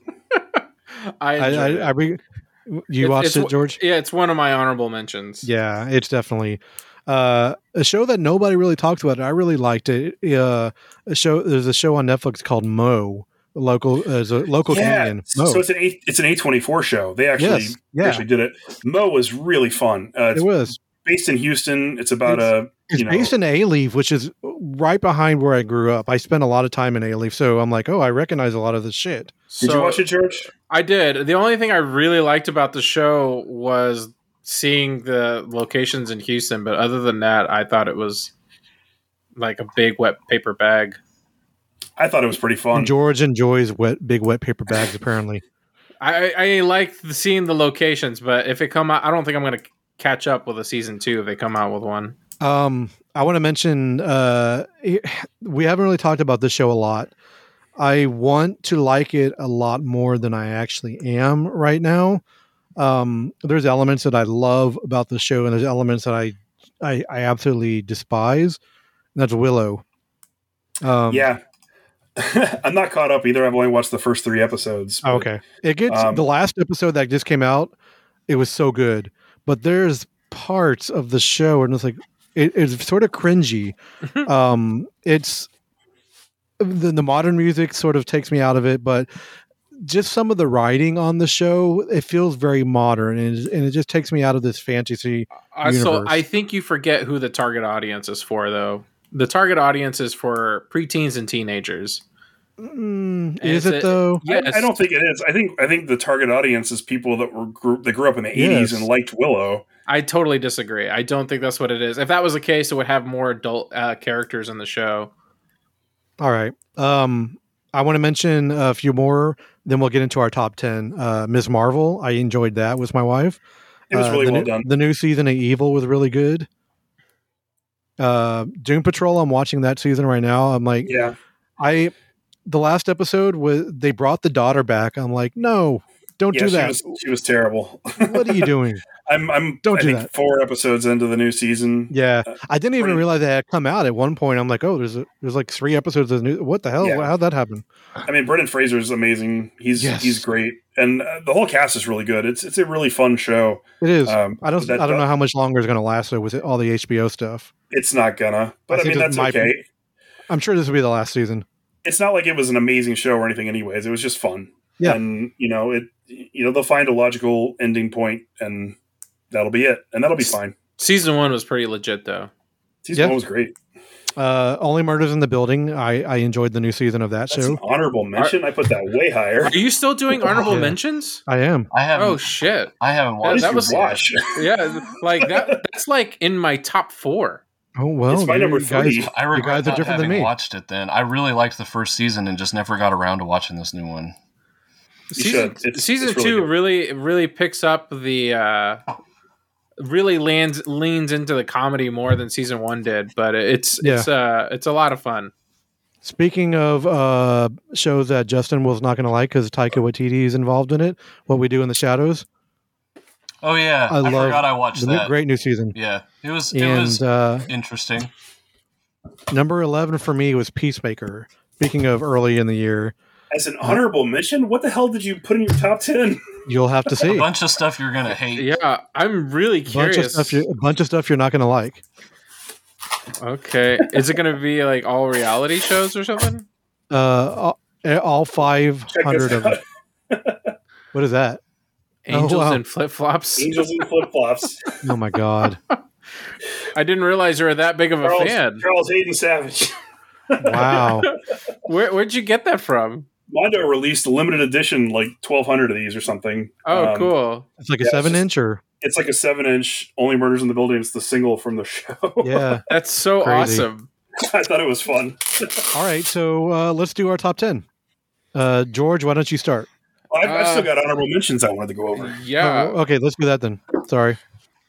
George, you can do yours first. I only have 2 honorable mentions, which is Willow and Ms. Marvel. I really like Willow, but I'm not going to put it in my top 10 list or top list because it's not done. And the jury's still out on how much I really like it. I do enjoy it. It's just there's a couple episodes that were some really big misfires for me. Yeah. Same thing for Ms. Marvel. I really like it, but there's quite a few episodes that were misfires for me. But overall, I do enjoy both shows, and that's why they're in my honorable mention. All right, cool. Justin, what about your honorables? So one of mine is Obi-Wan Kenobi. I don't really watch all the Star Wars shows, but I did watch Obi-Wan and I enjoyed it. I tried to watch Andor. I couldn't get into it. Cyberpunk Edge Runners. Obviously I love Cyberpunk, but this was really cool because that the anime show, right? On Netflix? The anime on Netflix. Yeah. But it all takes place in Night City, which is, Night City is like its own person. It's like this anthropomorphized thing inside of Cyberpunk, like the city feels alive. And so all these locations and all these characters, you're seeing people from the game, from different things that went on. It was really cool. I enjoyed that a lot. Beavis and Butthead, the new series on Paramount. That's in my honorable mentions. Oh, I forgot about I watched that. Yeah, that's a lot of fun. Every episode wasn't great. I've only seen clips of it that I've caught because they have a TikTok and I've seen the TikTok shorts that they put out. They are fucking hilarious. Every one of them I've seen is really funny. The K-pop episode was probably the funniest thing I've seen in 5 years. I was laughing so hard it hurt. I haven't seen that episode. I must have missed that one. Where they keep they have the music video on for a K-pop band. And Butthead leaves the room, and Beavis starts singing along to it. And then he starts dancing on the couch. And then Butthead comes in, and he's like, "What the hell are you doing, asswipe?" And he's like, "Oh, nothing." And they're sitting there, and Butthead's making fun of it. And then Beavis can't help himself. He starts dancing. Then he starts singing along. And Butthead just starts slapping him over and over again. It's pretty amazing. It's pretty funny. All right. So yeah, that's pretty much it for my honorable mentions. We can move on to the actual. All right. So we're just gonna do round robin. We all say one and keep going. Yes, sir. Let's do it that way. All right. So you start, Carrie, since you have the mysterious, crazy list that we don't know about. Apparently, my number 10 was a TV series called The Resort. I'd never finished that show. I wanted to. It's on Peacock only. Yeah, it's a Peacock show. It's sort of like a weird murder mystery. They're trying to solve a murder. Don't spoil it because I'm still watching it. I think I'm that's why I'm trying to be very careful here. A lot of these that are on my list are shows that we watched together, me and my wife, because we really enjoyed this show. So no spoilers because we'll just move on from there. George, what about you? My number 10 is a TV show called Players. It's on Paramount Plus. It's from the people who they did a Netflix show where they who drew this penis. What's the name of that show? American Vandal. I remember American Vandal. Yeah. Like George is watching way different shows than we are. No. It's a documentary. It's a documentary. I remember. It's a fake documentary called American Vandal. Anyway, they did another show very in the same vein, but they're like an esports team, right? Yeah, they're talking about esports, and they did it in the way they did that the Last Dance documentary with Michael Jordan and the Chicago Bulls. So they went with that approach, but for an esports team. And I can give two shits less about esports, and I can give two shits less about the game that they're playing, and I don't know anything about esports or the game that they're playing. And it was fucking hilarious to see these overprivileged, nerdy white kids talk about how hard it is to be esport players. And it's just one of the funnier things I've seen on Paramount Plus. So if you got actually check that out. That sounds fun. If you got it, it's definitely worth a watch. I think the episodes are 20-30 minutes, so you can easily digest it. Cool. All right. My number 10 was Kids in the Hall. Like I said, it was great to have those guys come back. That fourth episode was one of the funniest things I've seen all year. The one where where Dave Foley's on the radio and the post-apocalypse. Yes. Holy shit, that was funny. Never wanted to see Dave Foley's penis, though. But I mean, it is what it is. It is. Yep. Very cool. That was such a great show. I didn't realize they had put out a series. I can't remember what it's called, but it was streaming there too. About it was just about the devil comes to town or something. I can't remember what it's called. Yeah, the devil. What was it called? It was like The Devil Comes to Town. I watched it too at the same time, right after I finished the me too. I didn't know there was a thing. Are we okay? We're back to me. Yeah. Yep. Number 9 for me is a show called The Offer, which was me and my love. Dude, I forgot that movie came out or that show came out. It's I love the making of other movies inside of a show, so it's basically the making of The Godfather, sort of fictionalized from the guy who supposedly, it's one of those things. From the guy who supposedly produced the movie of The Godfather. Yep. It's his life story about producing the movie. I thought the show was great. It was God, what's that guy's name? Miles Teller. Miles Teller. Thank you. He was phenomenal in it. He was all right. The guy who they got, Dave, what's his name? Not Dave Foley, Dan Fogel. Oh yes, he was perfect casting for Francis Ford Coppola. He was. I never thought you could actually accurately cast Francis Ford Coppola, but apparently you can. I'm looking at his autograph on my wall right now. Interesting. He was great in that show. I forgot about that. Okay, all so right. Is it back to me now? Yeah, sure. All right. My number 9 show is called Under the Banner of Heaven. It is a crime detective drama starring Andrew Garfield, Sam Worthington, and what's his face? I can't remember his name right now, but it's going to come to me later.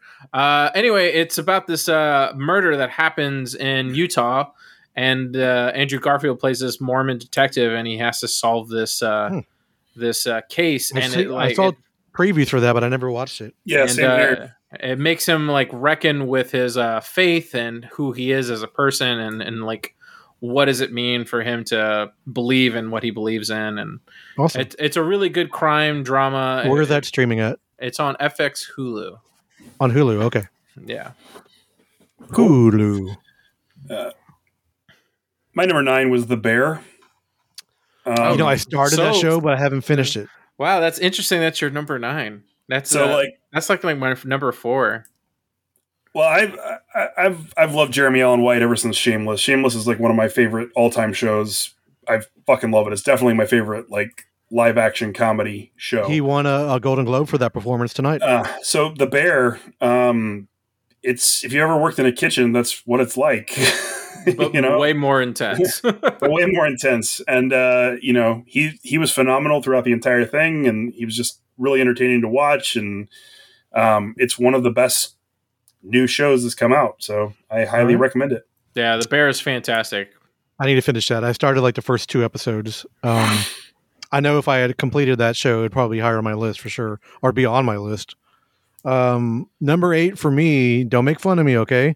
Too late. I really liked the show. I like crime like shows, and I thought Stallone was great in the show. The Tulsa King. I've heard good things. I enjoyed it. Apparently, it's done by the same guy who does like Yellowstone. Yeah, Yellowstone, 1882, and all 1932. That. So basically, Tyler Sheridan. Tyler, that's his name. This show is really, really great.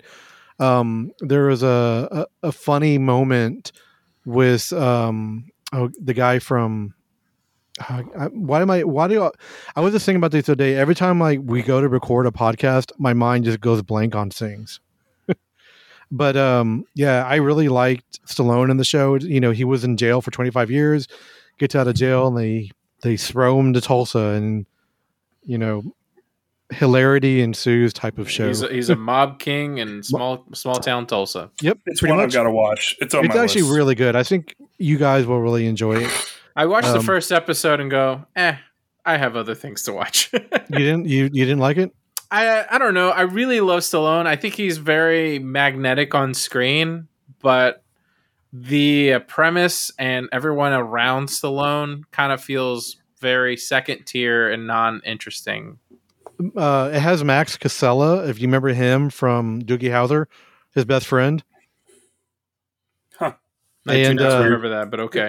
Martin Starr is in it. There was a line one of the later episodes where he was like breaking into like online, and he's like, "How did you learn how to do this?" He's like, "I worked at an internet startup for 5 years." I'm like, "Oh, there's a funny callback right there." Yeah, that's my number 8. I really enjoyed that show. All right, George. Oh, it's my turn. Sorry, I thought it was Justin. Sorry. My where are we? Number 8. My number 8 is Man vs. Bee on Netflix.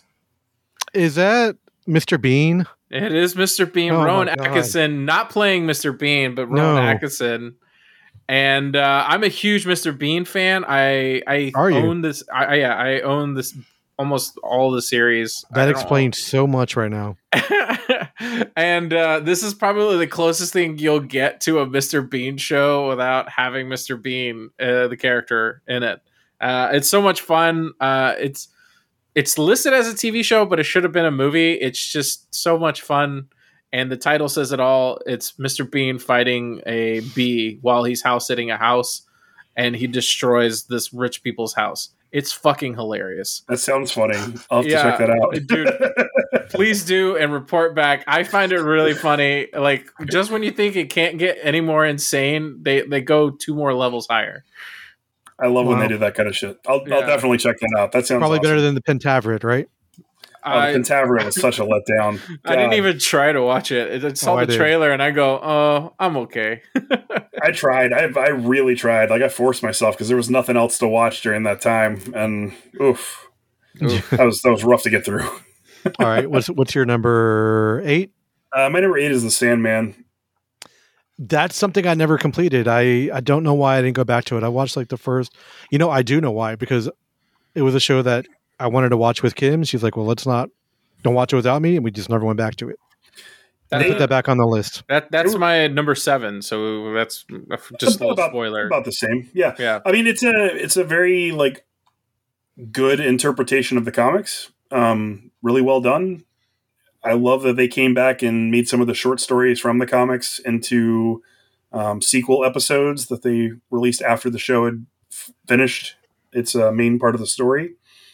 I wish they'd done the villains slightly differently, but other than that, I got no complaints. It was a lot of fun. It was fun seeing the Sandman on screen. Very cool. So what are we at? Number 7? Yep. My number 7 is House of the Dragon. Man. That's interesting. That it didn't even make any of my lists. That's okay. I didn't think I was going to like it because when they did like the sort of time jump with the new actors, but both sets of actors are really good. I think what it is I'm still butthurt from last 3 seasons of Game of Thrones, and it was definitely hard to. I'm going to skip you, George. It was my number 7 as well. Hey. It was really hard to like justify watching it. I think is what George was saying, and it's like Game of Thrones was such a letdown. Yeah. I almost put off watching it, but again, it was like there was nothing else to watch the weekend that it came out, so I went ahead and gave in. And I'm glad I did because it was actually really well done. All the characters are great. It's a new story they're telling that doesn't really have to draw on the pre-existing books. I mean, I know these are defined characters by Martin and stuff, but they're not like, they didn't have the same problem that Game of Thrones had, I think. Not yet. So your number 7, what was your number 7, George? Well, I said Sandman if we're doing that, but I can go into the next one if you want to go to the next one. Well, go ahead. We're at number 6 now then, right? All right. Yep. Yes, that would make sense. My number 6 is one of the only sitcoms on my list, and I love the show. It's such a well done show. It's on CBS. It's Ghosts. It was on my list last year, but this new season has been great as well. I haven't finished the first season, but I enjoyed the US version more than the UK version. Yeah, me too. We watched part of the UK version. Yeah, I think the US version is much funnier. The ghosts are better, I think. I think they're more slapstickier, and the ghosts in the UK version are more drier. Well, it's British comedy for British comedy, yeah. I love Ghosts. It's something we watch every week together. It's great. Okay, right. So my number 6, yes, sir, is The Rehearsal. I hear about this a lot. I want to watch it. I haven't gotten around to it yet. So just try to imagine somebody coming up with the craziest fucking idea, and then putting a crazier idea inside of that crazy idea, and then practicing it out over and over again. The multi-level layer that Nathan Fielder goes through this shit, and the fact that HBO bankrolled all of it is amazing. Well, I love Nathan For You. Like, it was really funny. So I'm looking forward to this. I just haven't gotten a chance to watch it yet. Yeah, it's just cuckoo's bananas. All right, so check it out. I don't mean to cut anybody off, but I'm just trying to get through this a little bit quickly. Yeah, that's fine. We're getting late, so it's okay. Number 6 for me was Rings of Power, like I already mentioned. It's great. Nice. We have 5 then. Number 5. Number 5 for me is one of the only Marvel series in my top 10, and that's Moon Knight. What were you going to say? No, go ahead. I was going to say I just really enjoyed the show. I was a character I never thought we would ever see on screen. Of course, there's a little bit of changes here and there, but overall, I thought they did it really, really well. Agree to disagree. I didn't love the ending. Let's just say that. We already talked about it, but we can move along. Only Murders in the Building, season 2. My number 5 was Cabinet of Curiosities, Guillermo del Toro's I never started that. Wanting to watch anthology series. It's the best horror anthology series I've ever seen. Cool. Nice. Okay. Definitely going on my list then. We're at number 4. Number 4 for me was, this is sort of weird, is like 2 seasons together. The White Lotus. I just watched those during my Christmas break. Great show. Phenomenal show. It's funny enough. Same thing for me. White Lotus season 2. Oh, really? Number 4. Yeah. Nice. It's a show I want to watch. We'll agree to agree on this one. Agree to agree. We will agree to agree. My number 4 is Peacemaker. That show's just super fun. I loved it. I had it higher up, but we'll keep going. Okay. Number 3 for me is Lord of the Rings, Rings of Power. All right. Number 3 for me is going to be Andor. I'm surprised by that. I really am. I thought it was so boring. I tried so hard to watch it. Like I watched 4 episodes of it. I just couldn't get into it at all. I think Andor has revitalized Star Wars for me. Yes. And unfortunately, Andor is the most boring character in this world. Agreed. But however, this the series is just like a breath of fresh air for Star Wars, and it's exactly what I wanted Star Wars to do when they first started doing TV shows. It's the least Star Wars show. I disagree. I think it's very Star Wars. Contextually, it's very Star Wars. Like the world and like way it looks and the way it feels. Well, is very Star I mean, Wars. there's no lightsaber fights, all that kind of stuff. Well, not yet. Give it some time. Okay, there'll be some death dealers around. Eventually. I'll admit, Justin, the first part of the season it takes a lot to get into, but there's towards the middle and towards the later end of the season, there's 12 episodes, so there's a lot. So many people have told me that it's like the best of the best Star Wars series. And I mean, I don't know. Like I gave it a chance. I feel like I stuck with Mandalorian all the way through. It's boring stuff, and I stuck with the Boba Fett horrible stuff until it became the Mandalorian. But Andor, I don't know. There was something about it. It just didn't click with me. Maybe I should give it another chance. I don't know. Maybe we'll see. You're not a big Star Wars fan like we are, though. I grew up on Star Wars, man. I loved Star Wars growing up, and I still love Star Wars. I still try to watch the original trilogy at least once a year. Like, I love Star Wars. Don't get me wrong. This just didn't click with me. That's fine. No, that's fine. Where we at? For everybody. You're Justin's number 3? Yes. Euphoria season 2 or 3. Still never watched that show. I wanted to put it in my honorable mentions, but too many other things came out. I really like Euphoria. It's I love Euphoria. It's geared more towards the younger generation and stuff, but it really like captivates that feeling of being sad, I guess. Yeah. Which I'm looking for a sad show, right? I always am. We're number 2, right? Number 2. My number 2 is a show that George has mentioned, Andor. If and Andor. The prison episodes are one of my favorite movies from this past year. I bet George and I end up with the same number 1. Maybe we'll see. What's your number 2? What's your number 2? Yeah, my number 2 is Peacemaker. Okay. I don't think there's been a better comic book show, and I don't think James Gunn's made anything as good as this. No. I don't think I don't think he understand how good of a thing he made here. But he struck gold with John Cena playing Pacemaker, and the supporting cast really elevate this. And the fact that they made me like a character that I didn't really care for in Suicide Squad. So kudos all around. And it's so much fun. It's a fun story that keeps me wanting to see more. And I can't wait for season 2. And it's the best intro of any show ever. It's a great intro. Very 80s-esque. I became a fan of that James Gunn-esque as well. Yeah, I became a fan of that band Wigwam just because of that. I'm actually really good. A lot of people did. I know. Good for them. Yeah. My number 2 is Only Murders in the Building. I loved season 2. It was great. So awesome. All right, Carrie. Number 1. Your top TV show. My top show of the year was the new season of For All Mankind. Wow. Yeah. Okay. Love that show. All right, so I'm gonna have to cheat here. I have a tie that I couldn't figure out where to put these two shows. We can't do that. I'm sorry, but these two things sit in the same place. I'll allow it. All right, so for the tie, my number 1 spots are Severance, which is probably it's the coolest sci-fi show of the last year. I will say I tried to finish it before, but I'm like on episode 5. I just got a brand new iPhone, and it came with 3 months of Apple TV, so I will watch Severance at some point because George has been talking about it for such a long time. And watch For All Mankind too, please. Yeah, For All Mankind's really good. Yes. And then to finish off the tie is the final season of Better Call Saul. I've never started that show. Really? Gosh. I know I would like it, dude. It was so it's a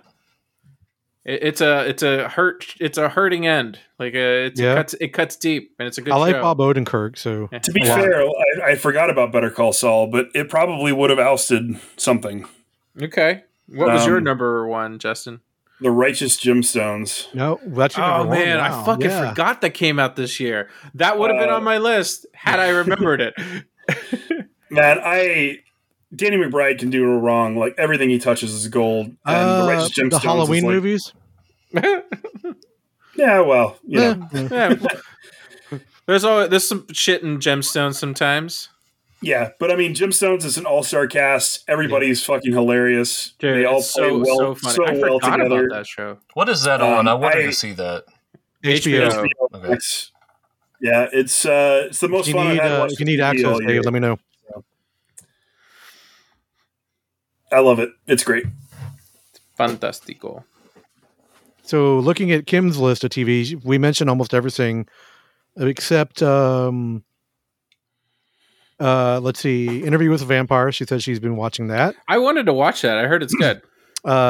Drag Race, All Stars 7. And I watched all the Drag Race shows with her now. And she had Bridgerton, but she scratched it out for some reason. I don't know. She's like, fuck this show. I guess. I can tell you Catherine's top 5 real quick. At number 5, Miss Marvel. Number 4, Abbott Elementary. Number 3, Love on the Spectrum.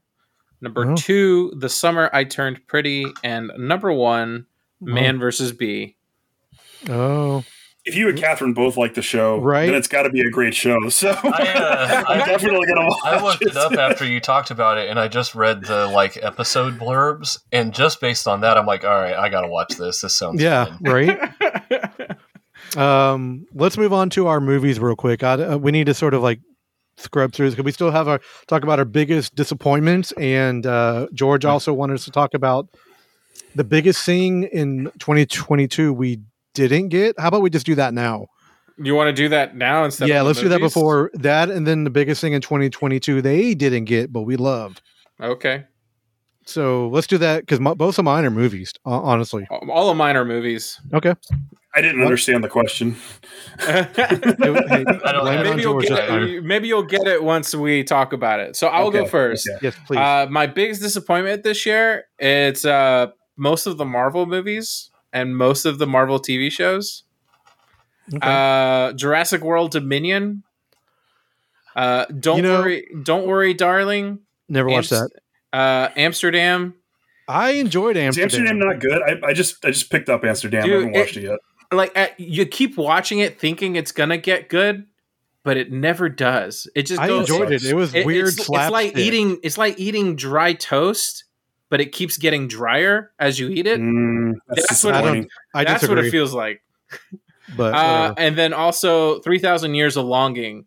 That was like 2/3 of a really great movie, and then they like fucked it in the ass at the last 20 minutes. That's what's his name? I feel like the Mad Max guy, opposite. George Miller. George Miller. The opposite of what happened in music happened in movies, and there was so much stuff that came out that looked promising. So much stuff that came out that I was anticipating, had great trailers. You know, all the stuff George just mentioned were on that list, and then I watched them, and it's like everything just sort of fell short. Like especially horror. As a genre, you know, it's my favorite genre. So I watched all these horror movies this year that all had great trailers, all had a lot of hype behind them. I was excited for so many of them, and so many of them just fell short. Were super disappointing, boring. Smile sucked. Like it was just a very boring, stupid movie. Barbarian was good, but not great. Like, I mean, I didn't really like so much hype that much either. I really wanted to love it because it has so many actors I liked in it, and I like it. But I didn't love it. Yeah, you know? I agree on that one. And, you know, it's Halloween Ends was Halloween Ends. It is. And it What about you, Dave? Do you have these? Not really. I've got more. You said disappointments, and my mouth just started moving. I'm sorry. We're not doing this. This isn't technically disappointments, but continue. The Batman. Bro. I was very underwhelmed by The Batman. I've watched it twice now. Dude. It's a forgettable movie. It's the worst Batman movie. I actually forgot it came out in 2022. It came out in like February of 2022 or March or something like that. So early. I wanted to like it. I went in with an open mind. There were parts of it that I really enjoyed. There are things about it that I really liked, but it is largely forgettable. I agree. It's a very forgettable Batman movie. It is too goddamn long. There is way too much of that movie. And Paul Dano is just not a good villain. Oh man, y'all, it's just hurting my heart right now. I liked him. I liked that interpretation of the character. I didn't at first. I ended up liking what they did with it, but they said overall it was too long to do all the things that they were doing with it, and it was too muchy. I that was a weird one for me because like I didn't like it, but then I really liked the things that I liked about it, and I kept talking about those things. But it doesn't. I think we're talking about George's number one, right? It doesn't. Probably. It's not my number one, but it's on his list. It's on my list for sure. It's in my top 10 for sure. But all the stuff that I really liked didn't add up to a movie that I feel like watching again. So. Yeah, I agree. I also am pretty disappointed that Chris Pratt got cast as Mario. Oh my god! Okay, I don't have anything else. Can that be mine? There, absolutely. But the problem is the new trailer actually looks good. As long they just need to replace Chris Pratt. I'm married to Erica. There's no way I'm not going to see a Mario movie when it comes out. She loves Mario. She has since she was a kid. But I mean, you're watching it, and it's like. Charlie Day's doing an amazing job as Luigi. Jack Black was born to play fucking Bowser. Yes. Like, everybody's killing it. And then here comes Mario, and he's like, it's a me. I'm Mario. And it's like, shut the fuck up, Chris Pratt. So, for me, the biggest thing in 2022 that I didn't get was Nope. I tried to like that movie. I just wasn't for me. And I like Jordan Peele. It's Jaws with aliens. It was just, I think it was just over. Yeah, George said that. And I was like, wow, that's the best description I've heard of it. I enjoyed it. I thought Nope was a lot of fun. It was just overhyped for me. I saw Jaws in the theater this year. That was great. And biggest thing in 2022 is they didn't get, but I love Doctor Strange and the Multiverse of Madness. All right. So we're doing movies that they didn't get. Yeah, people didn't like it. I loved it. Okay, so movies that I liked, but it seemed like the whole entire world did not like. Confess Fletch. Apparently, no one fucking liked that movie. I watched it. I thought it was fucking great. John Hamm, a sexy, funny motherfucker. That's all he is to me. He is. He's funny for sure. And I know you're gonna all probably like look at me wide-eyed when I say this next, but a lot of people didn't get it. But I thought, Halloween's Ends was actually pretty okay. Pretty okay. Yeah, like I enjoyed it a lot of Halloween Ends. There was more to enjoy. It was the one movie that I watch and go, huh, so that's what this is all about. Okay. But the first hour and whatever wasn't even... No, don't get me wrong. I actually think the movie could have been better without Mike Myers in it at all. Like, I disagree on that one. If the whole Laurie Strode versus Mike Myers almost ruined the movie. If they just picked a lane, it could have been a great movie sans Michael Myers, or it could have been a great Michael Myers movie. Yeah. Right. It couldn't exist as this weird hybrid psychic link thing that it was doing. Right. Yeah. Which is kind of why I put it in this section. Like, I didn't love it, but I kind of enjoed it. And it falls in the same realm as Batman for me. It's like there were parts that I really enjoyed. The intro was great. The beginning of the story was fantastic. And it was definitely better than the last movie. The last movie was terrible. Evil dies tonight. I was about to say Evil dies tonight. My biggest disappointments were the Halo series. I couldn't get into it. I've tried. It was as somebody who's played all the Halo games, read all the Halo books, read all the Halo comics, been thoroughly involved in Halo's lore. It wasn't that bad. Like, it could have been a whole lot worse. It definitely fell apart at the end, but the beginning I enjoyed. Disney's Pinocchio, I could not get through that travesty.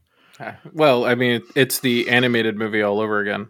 It was just bad. I did not like Tom Hanks in this movie at all. I did not like Tom Hanks in the Elvis movie, but I usually love Tom Hanks. But I thought Tom Hanks was all right in the Elvis movie. It was just a more stylized approach, I thought. And another movie I thought I would enjoy, because it's about the making of another movie, but it was really bad, was The Bubble. Oh, man. Talk about the worst movie of 2022. The movie's not good.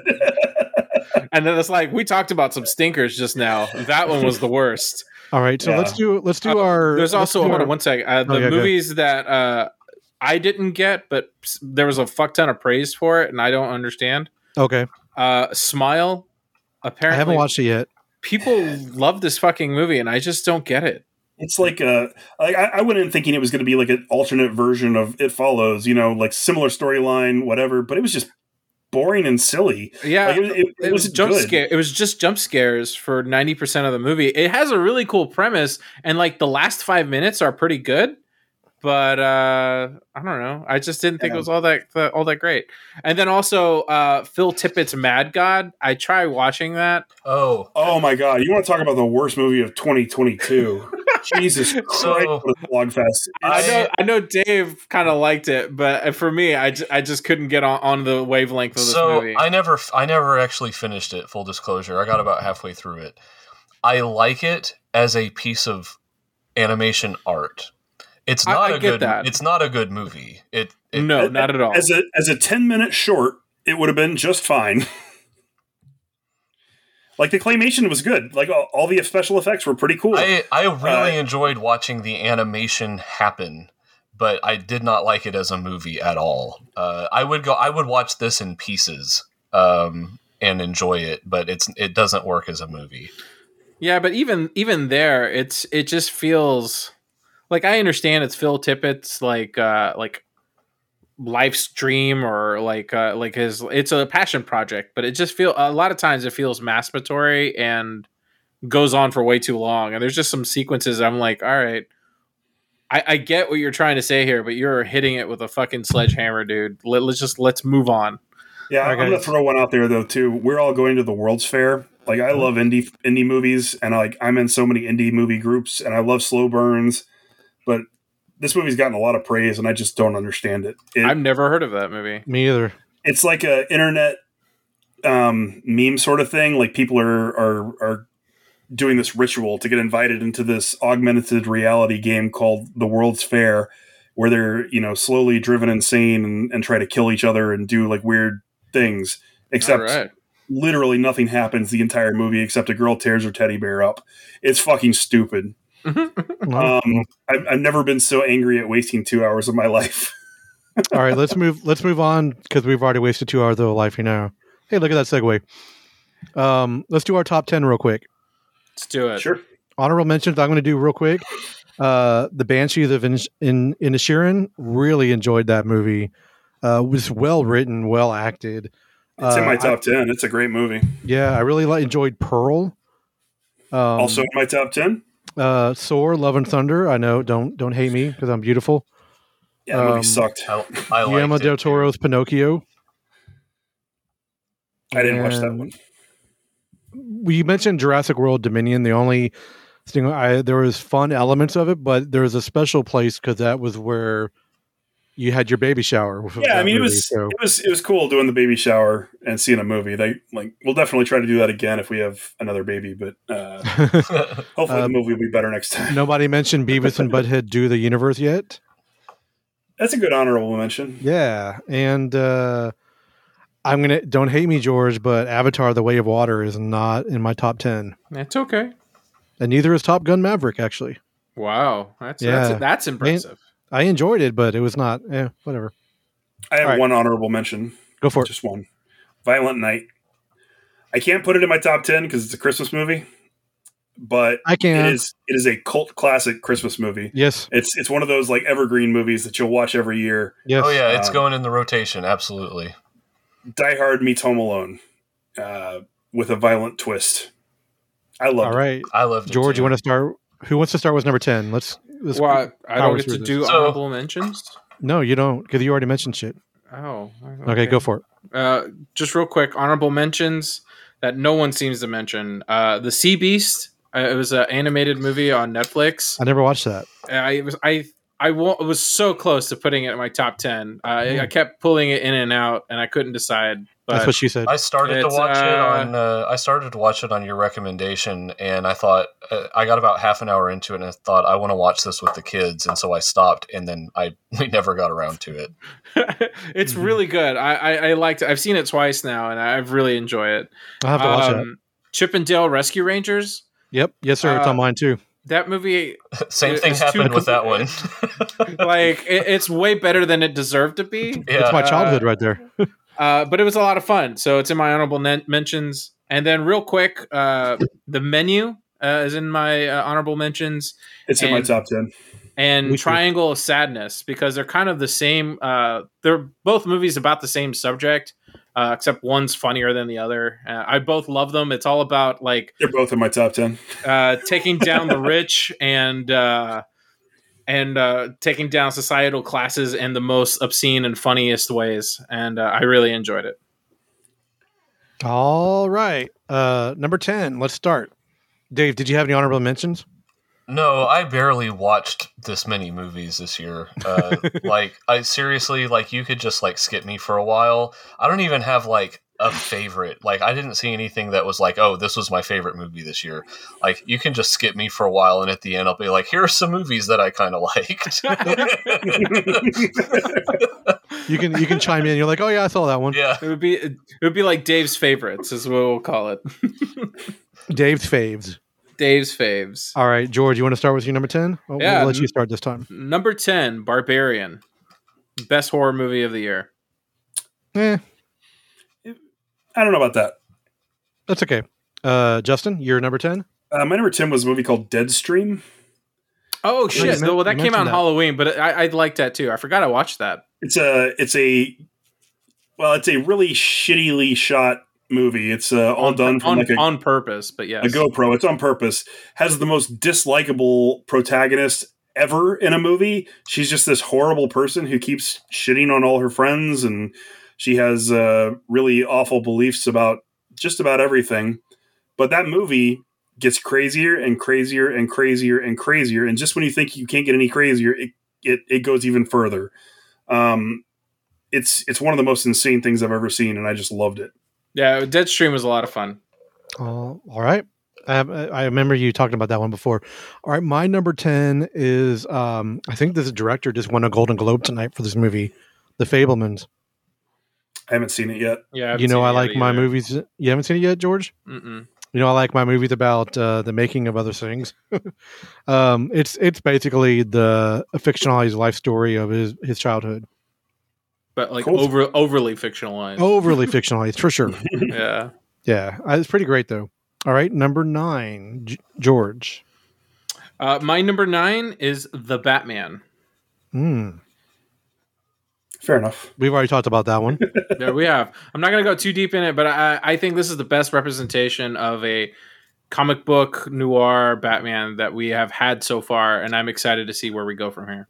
You know my complaints. We've talked about it on the show before. It's still a decent movie, but I mean, I've only watched it one time. I've seen this comic movie like more than 3 times. There must be something there for me to want to watch it that many times. Fair enough. My number 9 is Vengeance. BJ Novak's directorial. I've been wanting to see this. It was so close to being in my honorable mentions if it wasn't for those shitty ass Texas jokes. It was like 90% stupid Texas jokes that just knocked it out for me. There were stupid Texas jokes. You're also, right. BJ Novak is a terrible actor and he shouldn't act in his movies. But in this movie, he's not playing like a character that really needs to be a good actor. He's a podcaster and kind of a douchebag. Yeah, I get it, but I just don't think he's a good actor. That movie could have been better if there was someone more nerdier and better than him. I could maybe see that, but it's a really good movie. I liked it a lot. Definitely check it out if you like movies about podcasting, I guess. Or if you like neo mystery, true crime. It's definitely a murder mystery type thing. Yeah. All right, where are we at? I'm sorry, that threw me off. That was 9, I think. Yep. So we're on 8 now. 8. I didn't do my number 9. What's your number 9? My number 9 is a movie that you just mentioned, and I am putting it in my number 10. This is going to be one of my go-to movies every year now. Violent Night. Violent Night. I had so much fun watching this movie. Just so much fun. So you said this is your number 10 or your number 9? Number 9. Oh, okay. We took the kids to see it, which I don't know. But good decision, bad decision. They had a good time. So the little one, she's 11 and loves Home Alone, and we were like, "Welp." And yeah, she laughed her ass off through the entire movie. Even like the most violent stuff that happened, she was dying. Like, all right. That's great. That's cool. Where are we at? Number 8? Yep. George, please kick it off.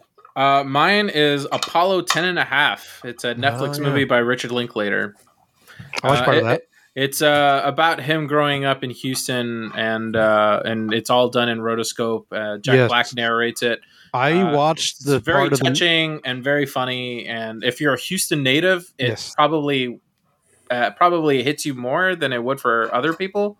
But this one's I really enjoyed it. I watched the part where they actually went to Astroworld in the 60s. And I'm like, oh my god! Yeah, it's a lot of throwbacks there. Yeah. All right, cool. Justin. My number 8 is that we're on 8. Yep. Yeah. My number 8 was The Innocents. I've never heard of that. I wanted to watch it. I never got around to it. So it's a Norwegian horror film about these little kids. They're probably like 6 or 7 or 8 years old who develop superpowers, psychic abilities, and 2 of them are just really deranged people because of their circumstances. And it's really, I don't want to give too much about it because, I can't without telling what happens in the movie, but it's a really sad, haunting horror film and probably the best horror film I watched the entire year. It does lull in a couple of places, but overall, I gave it an A+. So it's a great movie. Are we at my number 8? You guys are all going to disagree with me, but Sam Raimi's Doctor Strange and the Multiverse of Madness. Doctor Strange. I liked this movie a lot. I really liked it. The middle. I liked the middle part of the movie where they actually went to a multiverse and actually did multiverse things, and a lot of people died. I think that was, if had the whole movie been that would have been great. That was the best part of the movie, for sure. That's the only interesting part of the movie. I thought it was fun. I mean, it's not the best Marvel movie, but it's nowhere near the worst. Nope. It was a pretty fair, enjoyable, middle of the road Marvel movie. And it felt, and I also enjoyed that it felt like a Sam Raimi movie. That it totally does. There were those Sam Raimi shots, and the things that. But looked it like doesn't feel like a Sam Raimi movie throughout. It only feels like a Sam Raimi movie at times. That's fair. Yeah, and it feels like two movies are battling each other throughout the whole movie, and it just, I don't know. That's just my 2 cents on it. All right, where are we at? You're number 7, sir. 7. All right, Avatar: Way of Water. That's not your number 1. You were jerking it off so much earlier. It's great. It's cinematic gold, man. I enjoyed it. It's a lot of fun. It's a technical marvel. Oh yeah, I agree on that. It's like, I don't know how else to say it. Mythological storytelling, and I love that world. I just want to. And we were right. They're going to introduce fire people next movie.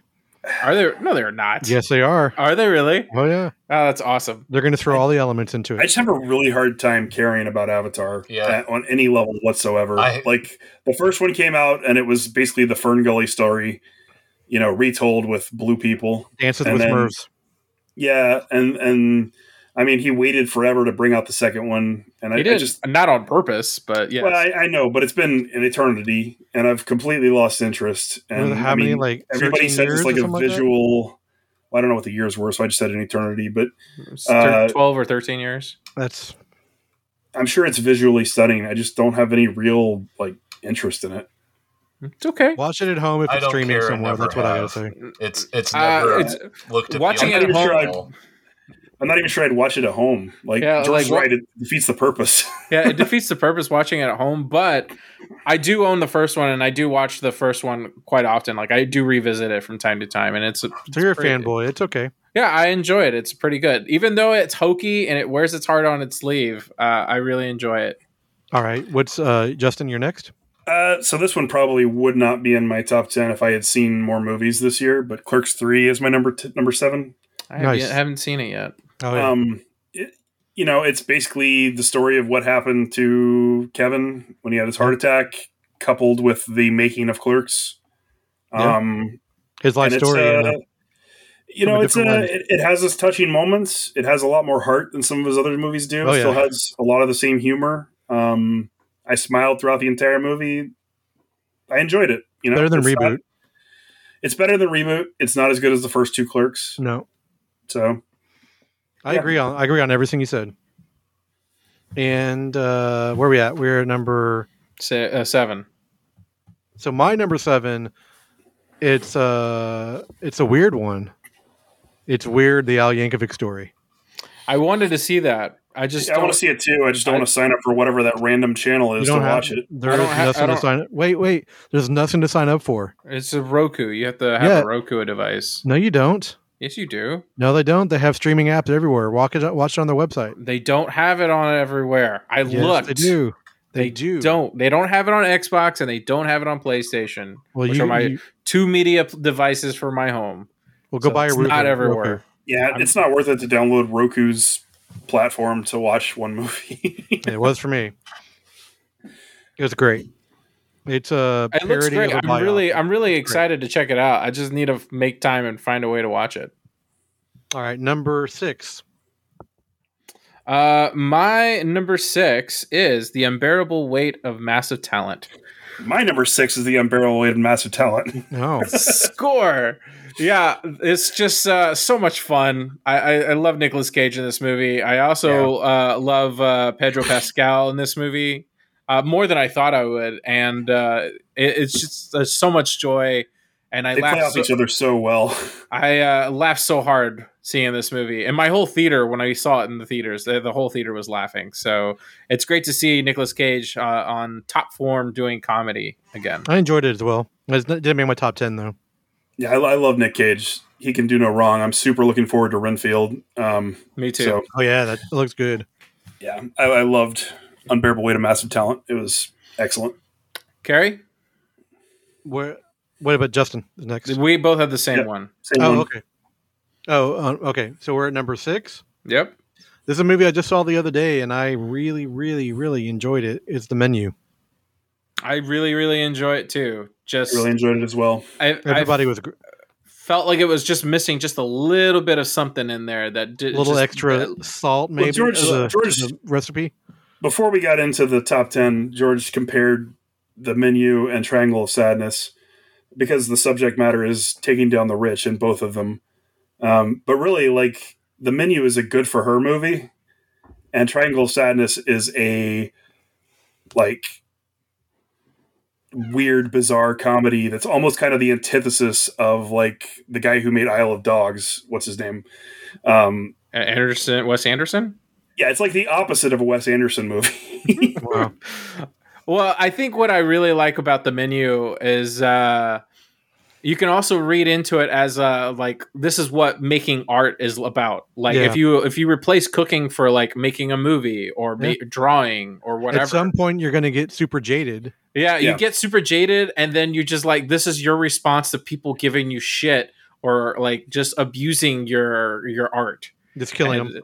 And this is like you'd gone twisted. So. Yep. I really enjoyed it. Ralph Fiennes is hilarious. Nicholas Hoult is really, really funny. I forget his character's name, but the part where he says his bullshit, I just died laughing in the theater. And the part where they're making s'mores, everyone else was shocked, and I'm crying in the theater laughing, thinking it's hilarious. It was hilarious. So there you go. George, number 5? My number 5 is probably going to be a little off the wall and probably not one you guys have seen, and it's understandable because it's a 3-hour movie that's not in English. RRR. It is RRR. That movie is just something else. I started watching it during the break, and I got like maybe 20 minutes to it. I'm like, oh, okay. It's not. I watching it, I would tell you it's not your thing. That's like the Indian superhero movie or whatever. It's not even superheroes. It's about these two friends, and it's kind of about like a revolution. Also about like this guy who like is looking for him while he did something illegal. So he's a cop. And he's a revolutionary, and they become friends, but they don't know who each other are. And it's over the top, lots of dancing, lots of animals, cool CGI. Shit goes crazy, and just when you think it can't get crazier, it gets crazier. And they just keep ratcheting it up. Just when you think like, how much more wild can this movie get? And I enjoyed it. I watched it because of how much buzz it got, and I like, all right, I'll check it out. And they were right. The hype is real on this one. There's a buzz on the internet. What the fuck's the internet? Absolutely. All right. So that was number. That was number 5. 5. Yeah, my number 5 is the Banshees of Inisherin. I really like Martin McDonagh. Like In Bruges is one of my favorite movies. Mm-hmm. This was in that same vein, but much more humor. I really enjoyed this movie too. My only issue and why I didn't make my top 10, I felt like it was a half hour too long. No, I don't think so. There's a little bit of lulls in there. I'll agree with that. But I don't know. This movie had me cracking up. I loved it. Colin Farrell's fucking hilarious in this movie. He really is. I just kind of wish that they would have got... there was a couple little like extra stuff like with the... What's that character's name that was in Internals? Cohagen or Coegan? I can't remember. The young kid, or the young kid who I didn't realize that was the guy from Eternals. Yeah, he was in Internals. He ends up like killing himself, but it was never really super obvious. Yeah, and that kind of bummed me out that they just didn't make that clear. So you had to like assume that's what was happening, right? But anyway, like overall, like I got what the movie was trying to say, and it's about like loneliness and how important kindness is during these kinds of war-ish times. And but it was good. Times of isolation, you know. Yeah, that too. I was just I don't know. There was just something about it that just didn't click with me. I don't know what it was. Yeah, it was like firing in all cylinders for me. Like I was laughing from the beginning of that movie all the way through to the end. Everything Colin Farrell did had me cracking up. And the shit with the donkey made me super sad. Yeah, I mean, there's sad moments too. Like the best movies make you laugh and cry, though, right? You know? All right, where we at? We're number 5. Number 5 is actually, I'm going to pull a George here, and I'm going to put two together. They're both horror movies in a way. Okay. One is X. I really liked that movie. I liked the style of it. It was one of my favorite horror movies. And the other movie that I want to put here is Studio 666. Oh, I figured you would put Pearl. I was going to put Pearl. Yeah, I thought you were going to put Pearl together. I mentioned Pearl earlier. Oh, I'm sorry. Yeah, I liked it, but I enjoyed Studio 666 a great deal. It was a hell of a lot of fun. Yeah, it was a fun movie. I'd give that an honorable mention. I like Studio 666. It's definitely going to be in my Halloween rotation. Yeah. But it's I don't know. Maybe it's too much of on the lower B side for me to be like, oh yeah, it was fucking fantastic. That's probably why I liked it so much. Well, there's so much other good shit that came out this year that it's hard to justify that for me. I get it.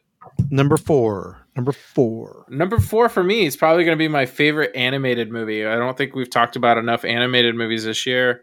This is probably, it's sad that it was something I had to watch on streaming. I wish I saw it in theaters, and it's Pixar's Turning Red. Yeah, it was good.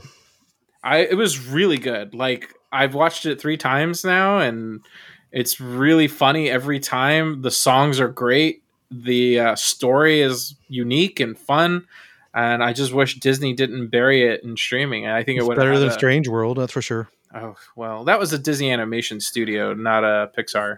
That's true. Yeah, I've seen Turning Red 3 times as well because of my sister-in-law's kid coming over to hang out at the house, and it's pretty good for what it is. It's just not my kind of movie.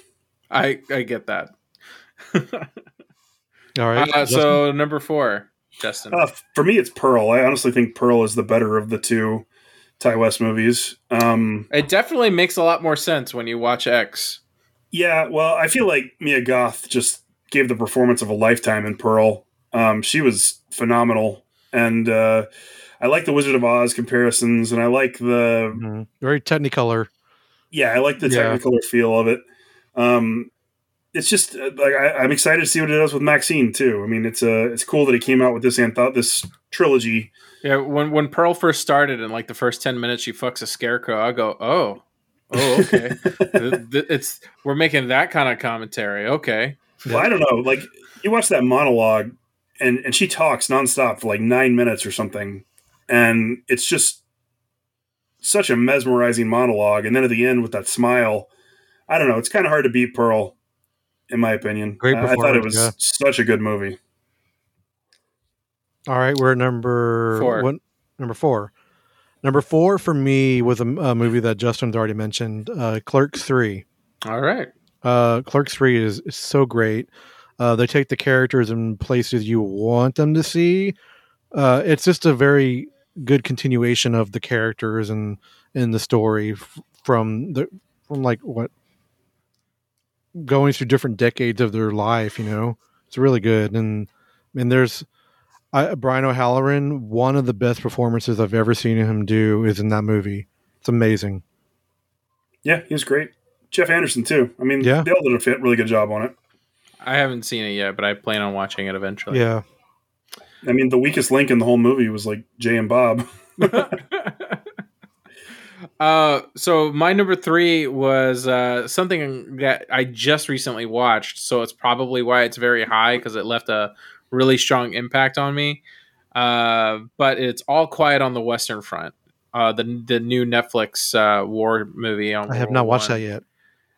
It is a harrowing, strong movie about the horrors of war. And when you think of World War II, I automatically think of Saving Private Ryan as one of the best World War II movies. Mm-hmm. When I think of World War I, I'm going to think All Quiet on the Western Front from 2022 being the best. It's a remake of an earlier movie. Well, it's based on the book, sort of. And I don't think it really has a lot of DNA that the movie has from the original. Okay. But this one is all in German, and the violence is just bananas, and the story is just fantastic. It's beautifully shot, well told, and I'm just blown away about this is a first time director making this movie. So, well, all right. That's number 3 for you. Yeah. Number 3 for me is Triangle of Sadness. This movie's a laugh riot from beginning to end. I've never heard of this movie till tonight. Fucking funny. I've laughed the whole movie. I mean, I did too. I just streaming somewhere. It's on. I'm not sure. Rent it. You can rent it on Prime for like $6. Okay. But basically, it's all these extremely vapid people gather on this cruise ship and go on this cruise, and they hit an ice. Well, this is half the story. They hit an iceberg or rock or something. No, they don't hit anything. I think they fuck up the ship somehow because they fuck up. They hit something. I'm pretty sure, and the ship gets destroyed, and they all get stranded on this island. Except all of them are vapid, rich people who have always had servants doing shit for them and have no clue how to survive, except for like the lady who used to clean the toilets, who now becomes their leader. She now becomes a dictator. It's definitely a commentary on like power and like what dictatorship can become and what it is. There's a lot of that, like with like the White Lotus, with the rich and all that kind of stuff. Yeah. Well, season 1 with White Lotus was like that. Season 2 was more about lust and greed and shit. Yeah. I'm leaving so much out because there's so much about this movie that you could dissect. It's a movie I'd probably watch several times before I get all of it.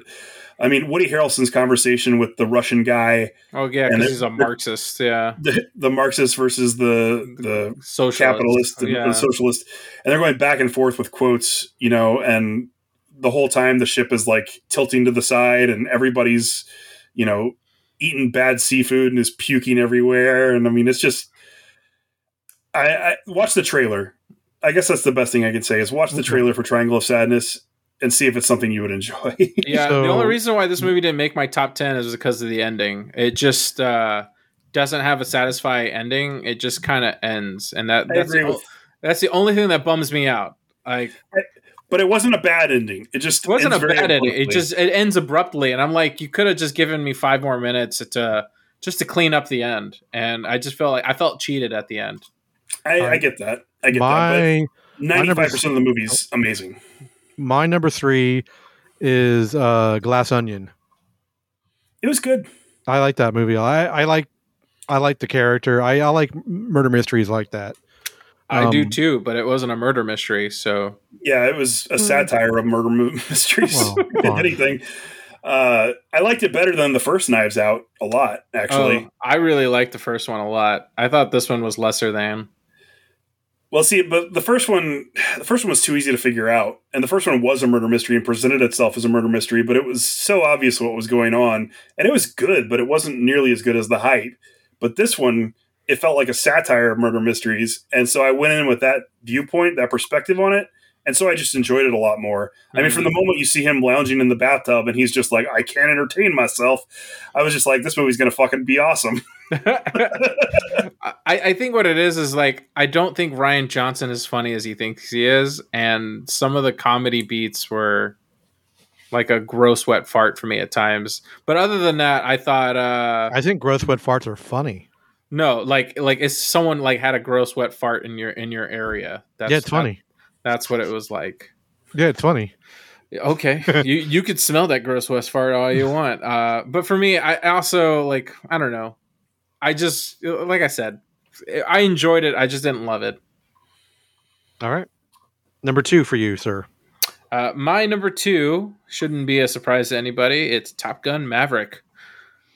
It's the movie that made blockbusters movies, brought them back, made them into like fucking juggernauts, man. Tom Cruise doing Tom Cruise shit. It was fun with jet planes. I love the original. I love the original when I was a kid growing up. Oh yeah. See, I didn't grow up with a lot of love with the original, so maybe that's why I didn't watch the original till like last year. Oh. It was one of my dad's favorite movies, so I watched it all the time when I was a kid. And I really loved Top Gun, and Top Gun 2 was good. I enjoyed it. It was fun. I wouldn't put it in my top 10. All right. Yeah, me. I feel the same way. I'm glad I watched it in the theater, but that's about it. It was a lot of fun. I've watched it twice. It's great. My number 2 is The Menu. I mean, we've kind of talked about it a little bit already. I love Anya Taylor-Joy. Anything she does is great. It's a really fun movie. So. All right. Carrie? My number 2 is an action movie, sort of action horror movie. It was a Hulu movie. It's Prey.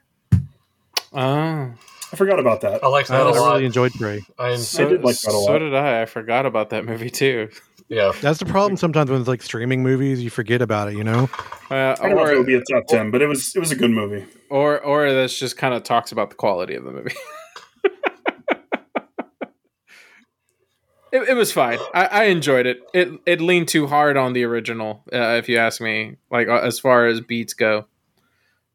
Right, so anyway, we're at number 1. We're at number 1. The big Kahuna. Number 1. I am tired. I got to get up for work in like 6 hours. Hey, we're all in the same boat. And it should be no surprise. Everything, Everywhere, All at Once is my number 1. Shocker! That's my number 1 as well. Yeah. You know, it would be a shocker if it's not my number 1, but it is. Yeah, I'm about to say it should be your number 1 if it isn't. I've made people watch this movie and they're like, I don't get it. I'm like, fucking love this movie. What are you talking about? Yeah, this movie is fantastic, and it's amazing how a movie that when on surface it feels like it's so like pointed and like directed to a particular type of like feelings and emotions and type of like a class of people, but really it has broad appeal and anyone can get something out of it. And it just the Daniels really did something magical and amazing here. Michelle Yeoh and both Ke Huy Quan both won Golden Globes tonight. Oh, great! I looked up Good for them. Yeah, they both won. I'm like, that's great. I'm glad Ke Huy Quan and Michelle Yeoh did that. They both deserve it. It was amazing. It's weird. It's fun. It's well written, well done. Everything about this movie is great. Yeah. Should we talk about real quick before we wrap this up about the most anticipated movies that were most anticipated things for 2023? I have 3 or 4 on mine. I was gonna mention because I didn't talk through all of that. Oh shit! So sorry, George. Dave, go ahead. I only had a couple that I saw that I enjoyed that we didn't talk about. Actually, I guess just one that, maybe 2. I liked the new Hellraiser movie. Thought it was. I forgot about I watched that. I enjoyed it too. It was like the first couple Hellraiser movies in tone. I hope they get a chance to make a sequel so that the sequel can be better than this one. I hope they make more. Yeah. Because I feel like they had to do a lot of legwork for this one to kind of like make you understand what's going on, what it is, and what does it mean. There was a lot of like setting up the rules of how all of this works. How it works. But I was glad that they did that though. Yeah, absolutely. Because the other Hellraiser movies just throw you in and you have to fucking kind of figure it out when you watch it. Yeah. It was the best Hellraiser movie, I think. Let's see. I was one of the people that liked Lightyear. I thought it was fun. You were that guy. I was that guy. You were that one that Disney. I didn't hate Lightyear. I thought it was. Please, people watch this movie. I liked it. I knew what it was going into it. A lot of people are like, "Oh, that's why a lot of people don't like it because they expected it to be fucking Buzz Lightyear from the Toy Story movie, and that's not what the movie is." I knew exactly what I was going in watching it. I just didn't like it. I was also that does not surprise me. I was also one of the like 5 people that actually ended up enjoying Rob Zombie's Monsters movie. I did not hate that movie. I went into it expecting to and came out of it going, that was actually pretty fun, and I'll watch it again. It'll probably like go. I think we talked about on the show. Yeah, people expected it to be a horror movie. Never said it was going to be. It's a fitting tribute to the '60s campy TV show. It is. Yep. That's it. Very, very much loving of that. But in the process of this, I did come across what my actual answer for the biggest disappointment of the year. Which is? Metal Lords. That movie sucked. I forgot about that. I watched like 10 minutes of it, and I went, I don't think I want to watch this. I watched it all. That was a Netflix movie, wasn't it? Yeah. And and like the music representation in it was cool. I liked that, but the characters and the plot were fucking stupid. That was a dumb movie. And by the end of it, I was just kind of mad at the movie. This is what all metalheads are like, right? Yeah, that bugged me too. That not like it's unlike Deathgasm. Deathgasm is a good heavy metal movie. I just got the Deathgasm comic book from the store. There's like a 3-issue series coming out. I'm gonna have to check that out. Let's talk about our anticipated movies. All right. I have like a handful of most anticipated for 2020 or 2023. Mm-hmm. Spider-Verse Part 2. Yep. Or Across the Spider-Verse, whatever you want to call it. Infinity Pool. The next Cronenberg movie. Yeah. Cronenberg's son. I forget his name. But, Brandon. Thank you. Yeah. Okay. And then Havoc on Netflix is going to be starring fucking Venom. What's his face? Tom Hardy.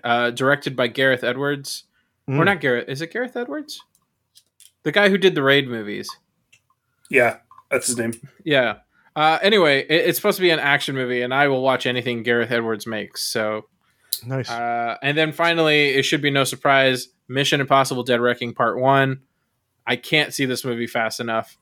And then I'm really, really excited for Indiana Jones 5. Yeah, and me I'm too. screaming on the inside saying, please don't suck. Please don't Indiana suck. Jones is on Please my list too. Suck. Just don't suck. Please just don't suck. Just be mediocre or just fun. There's a really good chance that it's going to suck, but I'm looking forward to it anyway. At least it doesn't have Shia LaBeouf in it. At least there's no Shia LaBeouf. That's true. Far as we know. No, they've come out. Dave, do you have any on your list? I did. I can't decide if I'm excited about another Evil Dead movie or not. Oh, dude, that trailer looks like it's on my list. Awesome. I put Evil Dead Rise on mine because I just saw the trailer for it. So I made this list before I saw the trailer. So that's why it wasn't on my list. Trying to think of what else. I'm sort of. I can't decide if I'm looking forward to Renfield or not. I think I am. It looks. It looks amazing. I'm so excited for that. Let's see. I don't know if they can do Mel Brooks comedy like that. Well, they are making History of the World Part 2. They are making History of the World Part 2. Yeah, History of the World Part 2 with Nick Kroll. Yeah. Oh, now you made me sad. Shut up. Well, I mean, I've really only got one that I'm extremely looking forward to, and that's Beau is Afraid. I just saw that trailer today as well. Yeah. Yeah. I mean, I've been looking forward to it for months. I mean, back when it was called Disappointments Boulevard, I was really excited. I love Midsommar. It's one of my top 5 movies all time. Hereditary is very good too. Ari Aster really doesn't seem capable of making a movie that I want to enjoy at this point. What about The Northman? They're not the same director. That was Robert Eggers. Oh yeah, you're right. And I didn't dislike The Northman. The Northman was good. It just wasn't great. Yeah. He's the guy who did The Witch, right? Yes. The Witch I love. The Lighthouse I love. The Northman was good. But Aster so far has not disappointed me. And the trailer for Beau is Afraid just looks completely batshit crazy. It does look bananas. I am very excited for it. More than I have been for anything in a long time. So movie-wise. For me, you mentioned Evil Dead Rise, Indiana Jones. They're starting to work on the Community movie this year. Is that actually happening? It's happening in June. They're going to film it.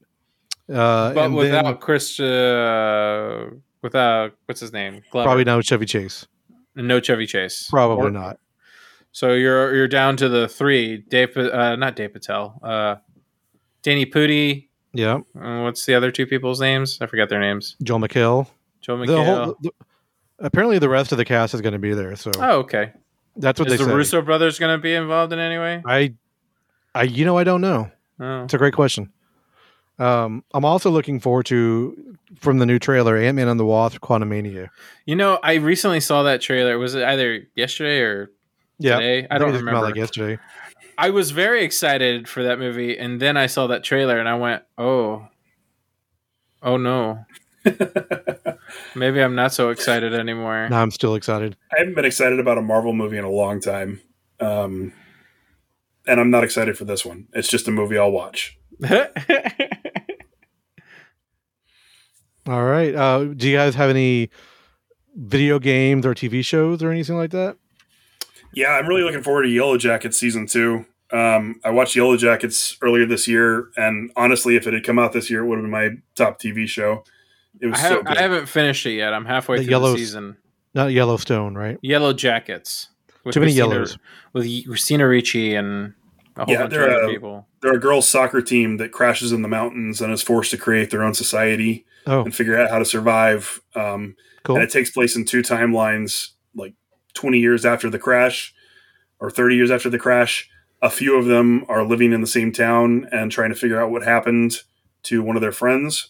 And then it's also telling the story of them living there. And like, there's a lot of mystery about what happened, but the general consensus is that they resorted to cannibalism. So, I mean, it's pretty good. I'm looking forward to that. I'm looking forward to Cyberpunk DLC, the next release of that. Big shock. And then concerts. Like, I'm really looking forward to concerts next year. Yes. Gary is coming, which I never thought would happen. Harakiri is coming. Wake is coming, apparently. So I'm going to be going to at least 3 shows. Yep. I'm on board with that. For me, let's see. Last of Us starts this weekend. I'm stupid excited for that. I'm very excited as well. I've heard nothing but good things about it. Then the first 2 episodes of The Bad Batch were really great. I'm excited for this season. Diablo 4 is supposedly coming out this year. That'll be fun. Star Wars Jedi Survivor. Is remake, that the new EA one? Yes. With Cal Kestis? Yep, Cal Kestis. Yeah. Remake of my favorite Resident Evil game, Resident Evil 4. I love the remakes of those. And then Hollow Knight Silksong looks really, really good. You're not excited for the Hogwarts game? No, not really. Oh, I'm excited for that game. I'm sure you are. I am. You're wanting. I have Harry Potter burnout. There hasn't been a Harry Potter thing in a long time. I don't know. Anyway, well, like my stepson's super into it, and his grandmother's super into it, so I'm always around it, and I'm just Harry Potter burnout. I'm excited. Concerts as well for me. I get to see Anthrax after the cancellation last year. The Obscura, Wolfheart, Sulcandra. I cannot believe I'm going to see them live. I'm excited to see Ellie Vette with Omnium Gatherum, Seven Spires. I'm going to try to go to the Enslaved Insomnium show in Austin. And then I get to see Hammerfall twice in one weekend. One's headlining and then one's opening up for Halloween in Dallas. So it's going to be good. And then Hell's Heroes is coming. I'm excited for that show. Yeah, that's it. I think, what about you guys? Anything else? Dave? I'm ready to go. Yeah, I feel you, bro. He's looking forward to sleep. I feel you. All right, well, in that case, let's wrap it up. Thanks for hanging out with us on this extended episode of the Metal Geeks podcast as we dived back into 2022, our favorite music and movies and video games and TV shows and all that other crap. If you want to find us on the internet, we're at metalgeeks.net. You can find us on all your social medias at Metal Geeks. You can find us at esonetwork.com. Check out all the cool shows that make up the network there. And you can find both of our shows, MSRcast and Metal Geeks, on any of your podcast downloading places. And Metal Geek Society on Facebook. Come join the group there. It's a lot of fun. You guys? At Red Viking Dave on the things. Yep, on all things. You can find me at George Tripsis on all the social medias as well. And you can find me as at Comical JC. Well, thank you guys. I know it's been a long evening, but we hope everybody enjoyed our opinions, even if they were wrong. They're never wrong. Looking at you, George. Never wrong. Never. So, as always, one last thing we have to say. Keep it metal. Balls. Keep it Avatar. And Tom, definitely not. Keep it Tom Cruise-y. Definitely not that either. Carrie, I see you. I think George's mind would be blown if Tom Cruise was in an Avatar movie. I would. I would blow my mind. Like, wow, why would he do that? Why would he CGI himself? All right. So keep it geeky. Let's just leave it at that. All right, guys. Thank you. Hey, Geekazoids. Thanks for listening to another fine podcast brought to you by MSR Productions. All rights reserved, blah, blah, blah, blah. For reviews, archives of our podcasts, and all your other metal geekery needs, please visit metalgeeks.net. Keep it geeky. Keep it metal. At the 42 Cast, we want to bring you everything, and that's why we've jam-packed the next few months with as much as we can. You not only get the same reviews, topics, and interviews that you did before, you also get screen reads, where we compare a movie to its source material, or role models, where we talk about tabletop gaming. It's never been a more exciting time to check out our show. It's your ultimate answer to fandom, geekiness, and everything, so why not check it out? We can be found on most podcasting platforms, and we are a proud member of the ESO Network. This has been a broadcast of the ESO Network. Be part of the crew and help support our shows by donating to our ESO Patreon or by shopping at the TeePublic store, which can all be found at www.esonetwork.com. The ESO Network, your station for all things geek.